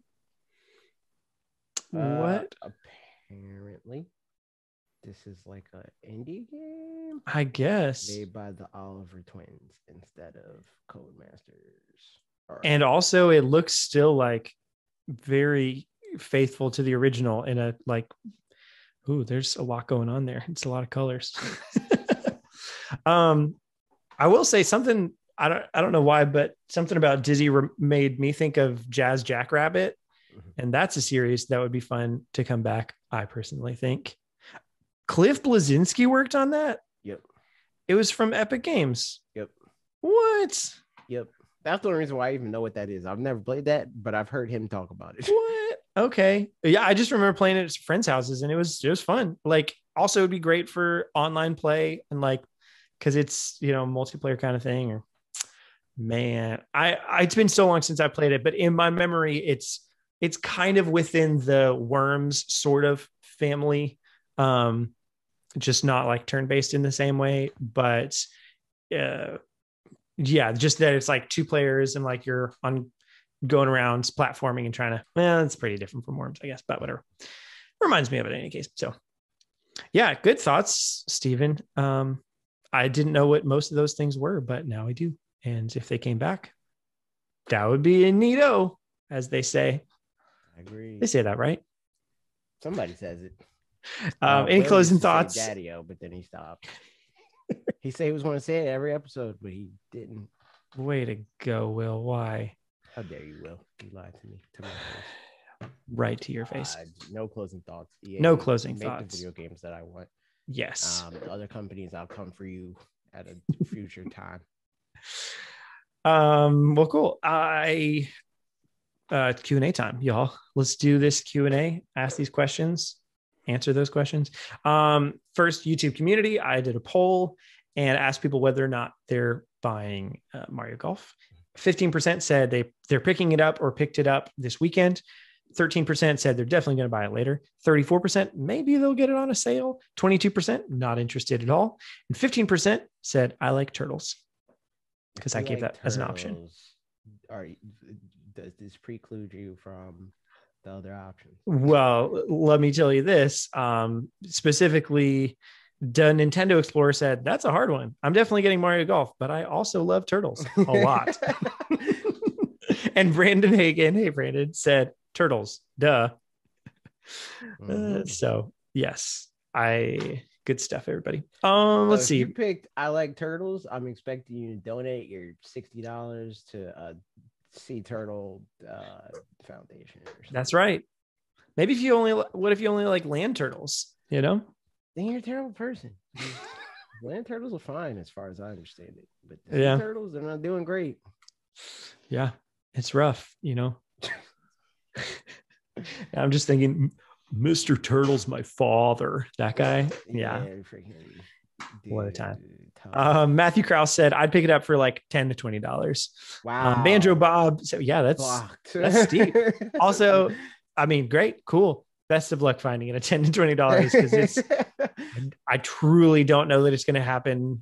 Hey, ever? Maybe Nintendo Selects. You're definitely not finding it for $10. I can guarantee you that. Yeah. But $20 maybe on Nintendo Select. Yeah, if they do that. Oh man, honestly, if they do Nintendo Select at some point, like obviously they're trying to do their life cycle just differently than they have in the past. So it seems like it's going to be a while until it happens. Dude. They're like, yes, people are still buying this for 60. Bet. Yep, we're charging you 60.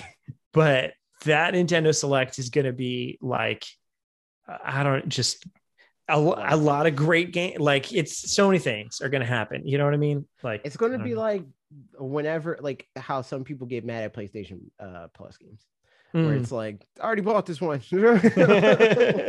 Yeah. But like, man, imagine getting into the Switch at a time where Nintendo Select is around and you can get Breath of the Wild and Mario Odyssey and all that for like $20 each. Yeah, like, but by the time that happens, Breath of the Wild 3 is going to be out. That's true.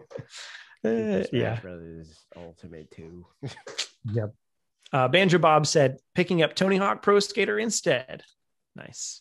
Yeah, honestly, I mean, you know, not every game's for everybody, and it's a solid choice. I'm enjoying it a lot. So, no, not Hector said, I wasn't sure how it was. What did you do combining? With Hector? I was like, no Thector. No Thector. Said, I'll buy it on sale. It's not worth full price for me. Plus, I got Legend of Mana, and I cannot stop playing it. Legend of Mana is a kind of everybody's different, man. This would be a reverse comment for me. Yeah, I'm not gonna lie. I mean, but then again, I wouldn't buy Legend of Mana is on sale either. Yeah, that's true. Yeah, I would probably but buy it on sale. Yeah, I mean, I probably wouldn't buy it right now anyway because I've got other things to play. But like, I can buy Legend of Mana on sale. Yeah, I mean, maybe I don't know. I think the tricky thing with hitting up companies is truly just like, how much time do I have to play, to put into, you know, various games and stuff. And like, there's a bunch of games that I'll see that I'm like, man, I'd love to play that. For me, it's like, do I care enough about this game to make a video about it at one point in time? That's about it for me. Like, even the podcast isn't enough justification for me to want to do it. Yeah. Like, I would have to want to care about the game enough to want to write 2,000 words about it. For me, it depends. For podcast or video, depends on the size of the game.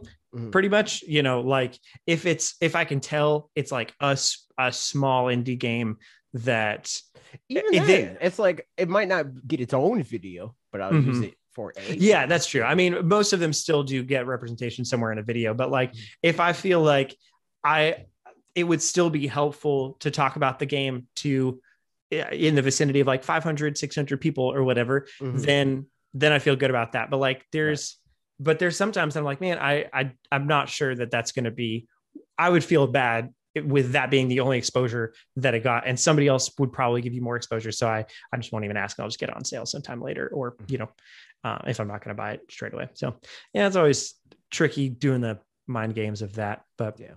And I mean, at the same time, I see a lot of people that do get review copies, and a lot that get similar viewership to like what directly do you get. So it's not the worst thing in the world. I'm sure that they expect that on some, like, to some degree. For some of it to like not necessarily be like quantity but quality, like the people that watch it are like dedicated to the thing that's being made, even if it's not like a ton of people. No, I mean, that's definitely true. And like I generally will say too, even in that, like when I'm asking for it, I'll be like, here's, you know, I'd love to request this game if you've got copies, whatever.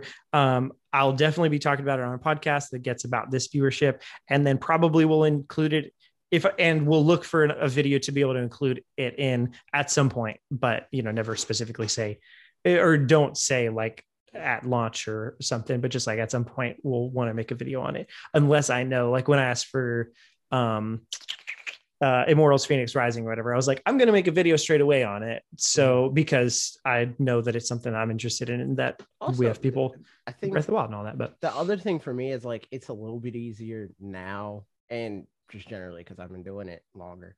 I could be like, yo, I'll tweet about it. Yeah. Like, oh, okay, cool. Yeah. Yeah. Like, or I'll stream it or whatever now. So I just never, I think the biggest thing for me, like for anybody listening or whatever, like I don't want anybody to feel screwed over ever. Like that's the thing. It's like because especially after whatever it was, like 3 years ago or something like that, where there was some IGN person that had some quote about like, it was some indie dev that was like, okay, I see a bunch of people that I gave review copies to of this game, and I only have 50 review copies to give out. And I gave it to these people and they never did anything with it. Which I will say, if it's because like that was a bad game and the person played it and didn't like it at all and didn't want to give negative press, I get that. But then somebody at IGN said something to, and I generally like, I feel fine about IGN, at least like specific people there. I can't speak for the whole thing, but someone was like, I asked for review copies just for like game library purposes. And I was like, ooh, that's nasty. That's dirty. Especially like, sure, if it's like a big corporation that has just tons of them, whatever, Even like it's nasty. I put and I talk about this. I put more, and that's kind of what I was talking about before, where it's like, if I'm not going to make a video about it, I rather let other people get that review copy or yes, right. I put more thought into those games than games that I buy, because like games that I buy, I have no obligation to nobody but me. It's like, okay, I paid the $60. Yep, you haven't made a Yu-Gi-Oh game for me. I mean, like I don't have to justify that to anybody. But asking for a game, I feel some level of absolutely responsibility to give the game its due diligence. Like at the same time, I'm not like, I don't have to make content about a game. If I play it and I don't like it or whatever, blah, blah, blah, I don't have to do that. But I'm going to at least do something. I'm going to mention on the podcast. And if I don't make a video, I'm going to tell you why. I'm going to tweet about it or whatever, right? But at the same time, that doesn't always even mean like, or definitely, it doesn't mean like just saying it's blatantly good. Like I remember playing, I got a review copy of Gleamlight last year, and that I was like, you can buy it if you like this, that, and this, but otherwise probably don't buy it. And there's a lot of games like that too that I've gotten and I don't really like. Nintendo freaking sent me Travis Strikes Again, and I was like, I don't like this game, and they still send me more games after that. So that, for any company that is respectable, that's the expectation, is like that you play it, you give it a fair shake. If you like it, you talk about that. If you don't, you talk about that in a fair way, and that's fine too. And actually, that's a good point. Even that, like the Gleamlight thing or whatever, like talking about a game that you don't like, but saying what the redeeming qualities could be if you're somebody who likes that, which is always like, that is the sucky thing about review numbers as well, is that in the same way that a 1's a 5 and a 5's a 1 and all that, if you were to rate just a standard JRPG, I would give it a much lower score than you. Absolutely, because it's just things that you just don't enjoy, and I happen to enjoy. And so like, even if that were the case, like I didn't know what I was getting into with this specific franchise, and then I started playing, I was like, ooh, this really isn't my bag. I could still be like, I didn't really like it for this reason, that reason. I wish they'd done this different. And but if you like this other thing, that's why the videos that we make, and even when it's JRPGs or whatever, right? I could still review a JRPG game and still give you an idea of if it's good to you or not. Because it's like, I don't like it because it's a JRPG, but it's a JRPG. So if you like those, man, it fulfills the promise that's there, and that's what matters. Speaking of which, everybody go play Bravely Default 2. It's really good. And I added it to my, like you said, I tweeted out some games today that I got caught up on my games I've completed this year. And that was one that, man, like, that game was so good. That's the thing. I was about to send Parker a passive aggressive email being like, yo, I sent you this review game and I didn't see a tweet. Yep. Man. So I don't know how we got to all of that, but that said, not Hector. hopefully it goes on sale for you. We're in Q&A. This is the part of the show where we talk. Oh yeah, it's whatever we want to no talk holds about. barred. I don't know what no holds barred means, but I'd say it because no holds barred. That's what it means. Brandon Hart said, I surprised myself during E3 when I got excited for Mario Golf. Yo, you should make a video being like, Mario Golf surprised me, and make a face like yep. Photoshop. And like that said, back into some inside baseball, I am always very curious, like, what are the things? I mean, YouTube's not being super friendly these days, but like there are things that seem like they would elicit like stronger responses from people, I guess, but I truly don't. It doesn't seem consistent. And I don't always know. Like sometimes it's like, why that one though? Yeah. It's interesting. It's usually the ones that don't feel like they would. Yeah. Like, I think not all the time. There's sometimes, usually for me, it's the thumbnail that has me like, this is going to be a banger. That's the only time that I know a video is going to do well, is if the thumbnail is very good. But the video itself, there's a lot of times where I'm like, I made this video.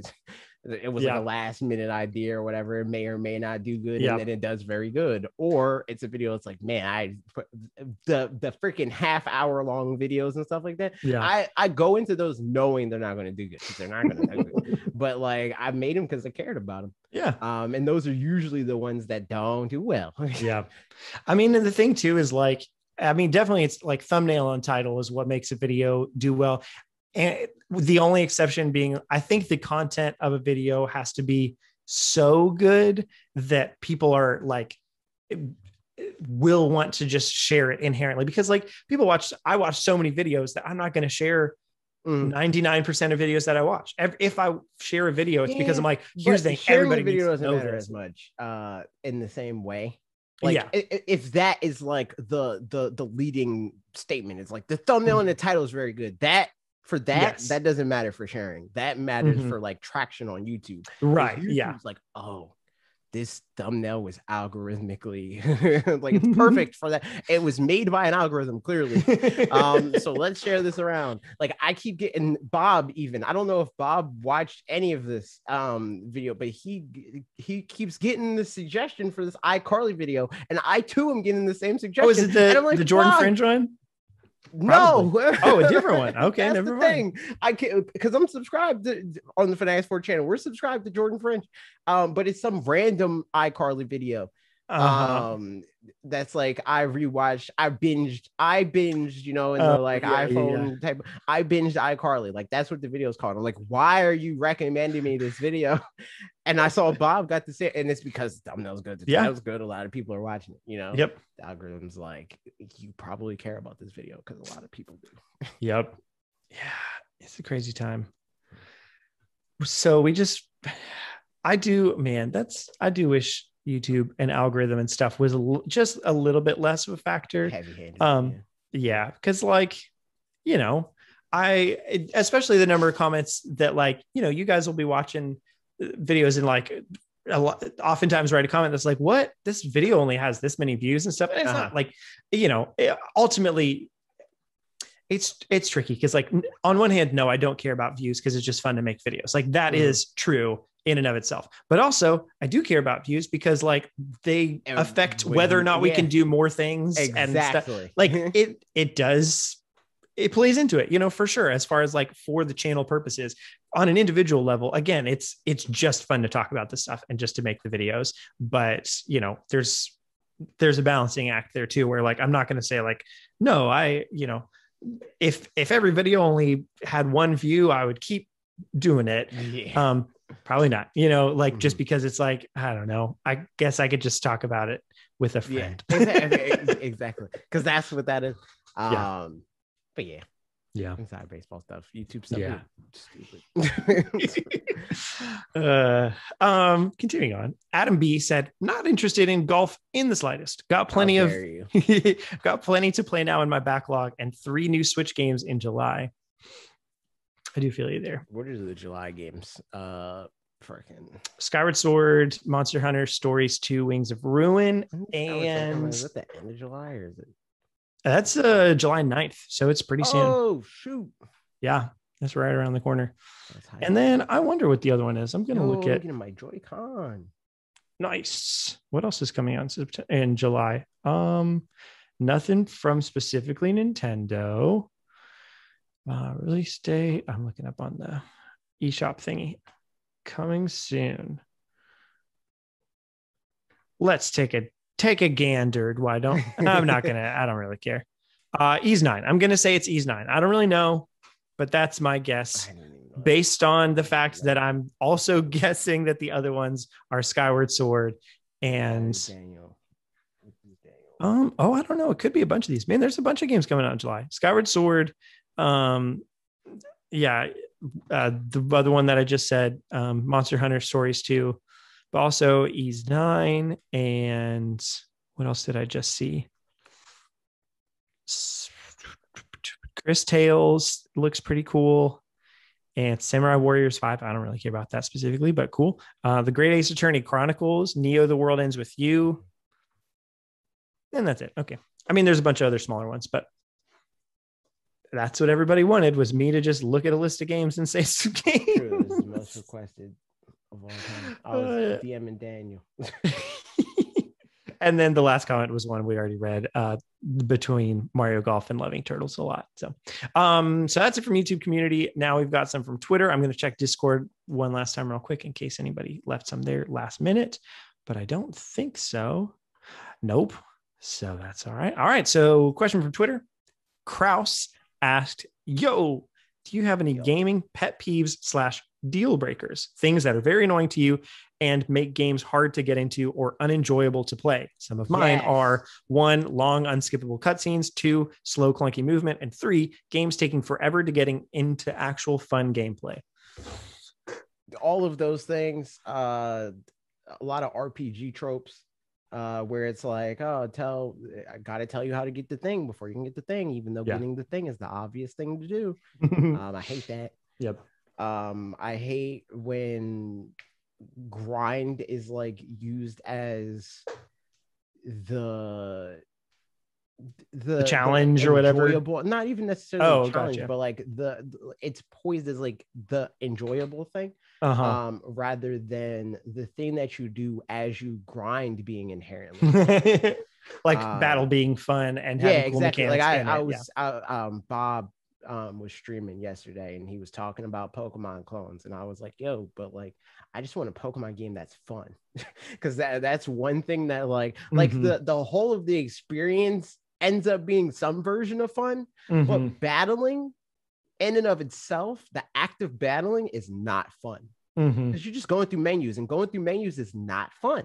But because the sum of its parts is like, oh, I pressed that thing on the menu, and then the cute little monster thing shot a thing at the other cute little monster thing, then the bar went down, and then it made a noise and dopamine. It was great.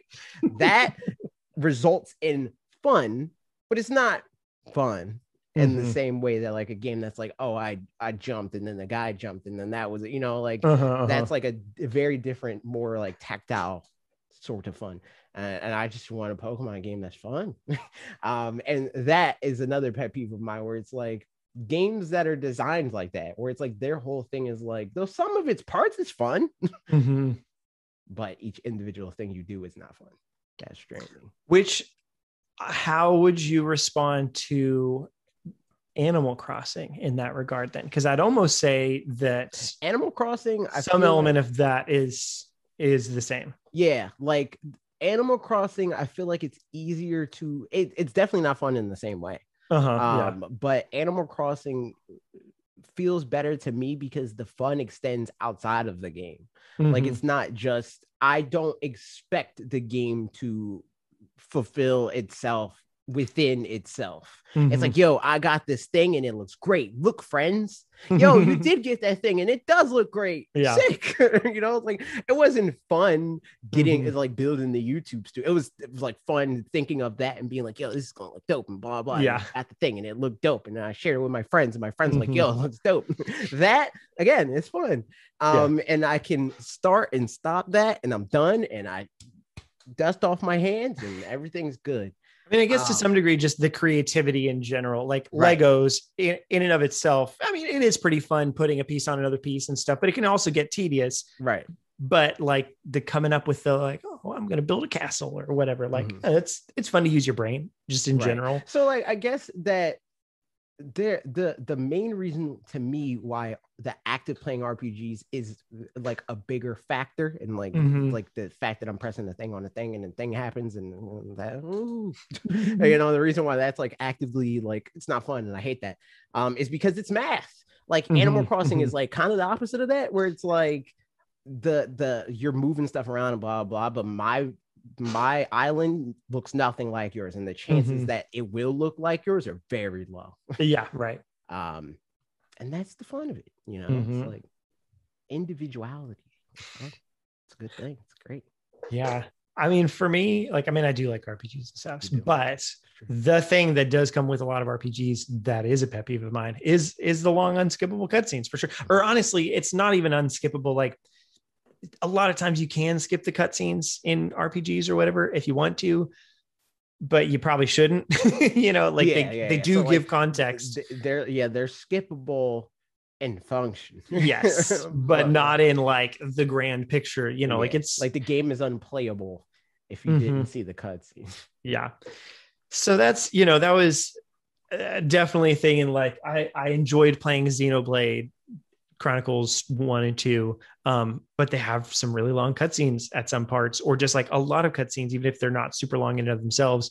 And so that's the thing that's always, that I'm just not as big of a fan of, because like, I mean, I've said this before, but like, you know, I'd be playing and then, I'd finish a gameplay session and I'd be playing and then it's like, oh, a cutscene starting. I'm like, actually, I'd better go to bed now anyway. I'd turn it off. And then I turn it back on the next time and I'd be like, oh yeah, we're at the cutscene. Yeah. And then I'm like, I guess we're going to do this cutscene. And then I play for 10 minutes and then I got to do something else. Yeah. And that was the cutscene.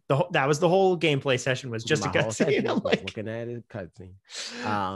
And kind of on the same like line of thought as what I was saying before, it's like, and what you just said, like a game's design not showing me how to play the game is a huge pet peeve of mine. It's like this whole medium is designed in a way that you should be able to teach me how to play your game by playing your game. Yeah. Like the fact that I have to read as much as I do in an RPG to even have a baseline understanding of the RPG. And it's like a thing that is like a point of criticism from the fans. Like people give Bob crap, which whatever. People give Bob crap because he doesn't like reading either. He's like, yo, I'm not playing this game to read. Yeah. So like whenever he skips a cutscene, and then they're like, yo, you don't know because you didn't read the cutscene. It's like, yeah, but that's not a Bob problem. That's the game designer's problem. You should be mad at them. Like the fact that I need to watch this cutscene to understand the video game on a gameplay level, I get like, I don't know who this character is. It's like, yeah, because you didn't listen to them introduce themselves. That's one thing, but like I don't know where to go. You don't know where to go because you didn't listen to their diatribe about where to go. Like it's like it's interesting because with these RPGs especially, there's such these like grand big stories and stuff where like there's time dilation happening. Like thinking of Bravely Default, it goes between night and day in like 45 seconds and then switches back and then switches back and switches back. So it's days are passing, you know, in no time at all. And then you zoom in to conversations that are so long-winded, like that, like, I mean, sure, I have long-winded conversations, but I'm part of them. So like, I don't really care too much.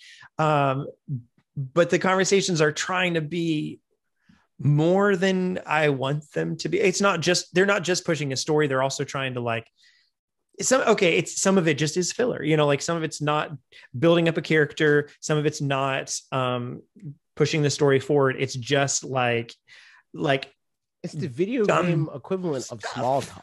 It's like we're 100%. In the same area. It would be weird with the type of people or like the relationship that these two theoretical people have to not say anything. So we need to say something to not make it awkward. But it's like, I don't need that in a video game. Yeah. And like, I don't know. Yeah, I would almost prefer, because they talk like too long about the topic at hand, whatever that ends up being, they just will go on and on about it. Again, I'm sure this sounds ironic to anybody because chaos, dude. Yeah, but there's like, alternatively, they could very easily talk about other things and that would be more interesting. Like bring in, almost like a Family Guy situation where it's like, oh, it's better than a time I did this thing, whatever. And then like yeah. The other thing happened, like you don't actually see it, but like, the concept of cutaway kind of things where it just feels like you're building out a picture of what that person is instead of just like who they are in relationship to this mountain range or whatever they're talking about at the time that they're, so yeah, that's definitely my biggest pet peeve is my pet peeves are RPGs in summation. My biggest pet peeve. Yeah. I mean, and then there's plenty of other things. It's like, it's not pet peeves. I just don't like it, which is like shooters, like cool, but I'm not going to play it. And I can't call shooters my pet peeve because like the reason why I don't like pet peeves is because I can't see. It's like that is an annoying thing for me where it's like I feel like because of like what I am good at in games, like I have pretty good reaction time. I like am good at adapting to situations. Oh, you hit me, I went this way, I can do this, blah, blah, blah. Like I would be good at shooters if it wasn't so dependent on you saw me before I saw you, so I died. Yeah, like, right. But that's the fault of my retina, not the video game. So I can't really put that in the pet peeve category. But a pet peeve of mine is when people listen to the whole podcast but don't just feel so happy about our appreciation of them, knowing that we appreciate them listening to the whole podcast. You know what I mean?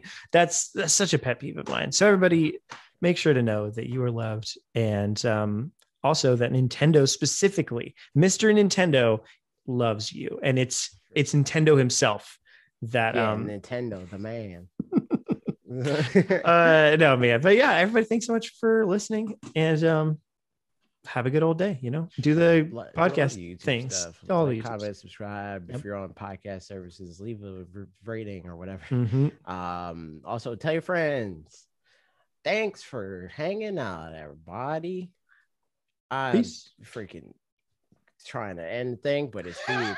It's weird now because get ready for a robot lady to tell just us recording has ended. There's my mouse. Okay, goodbye.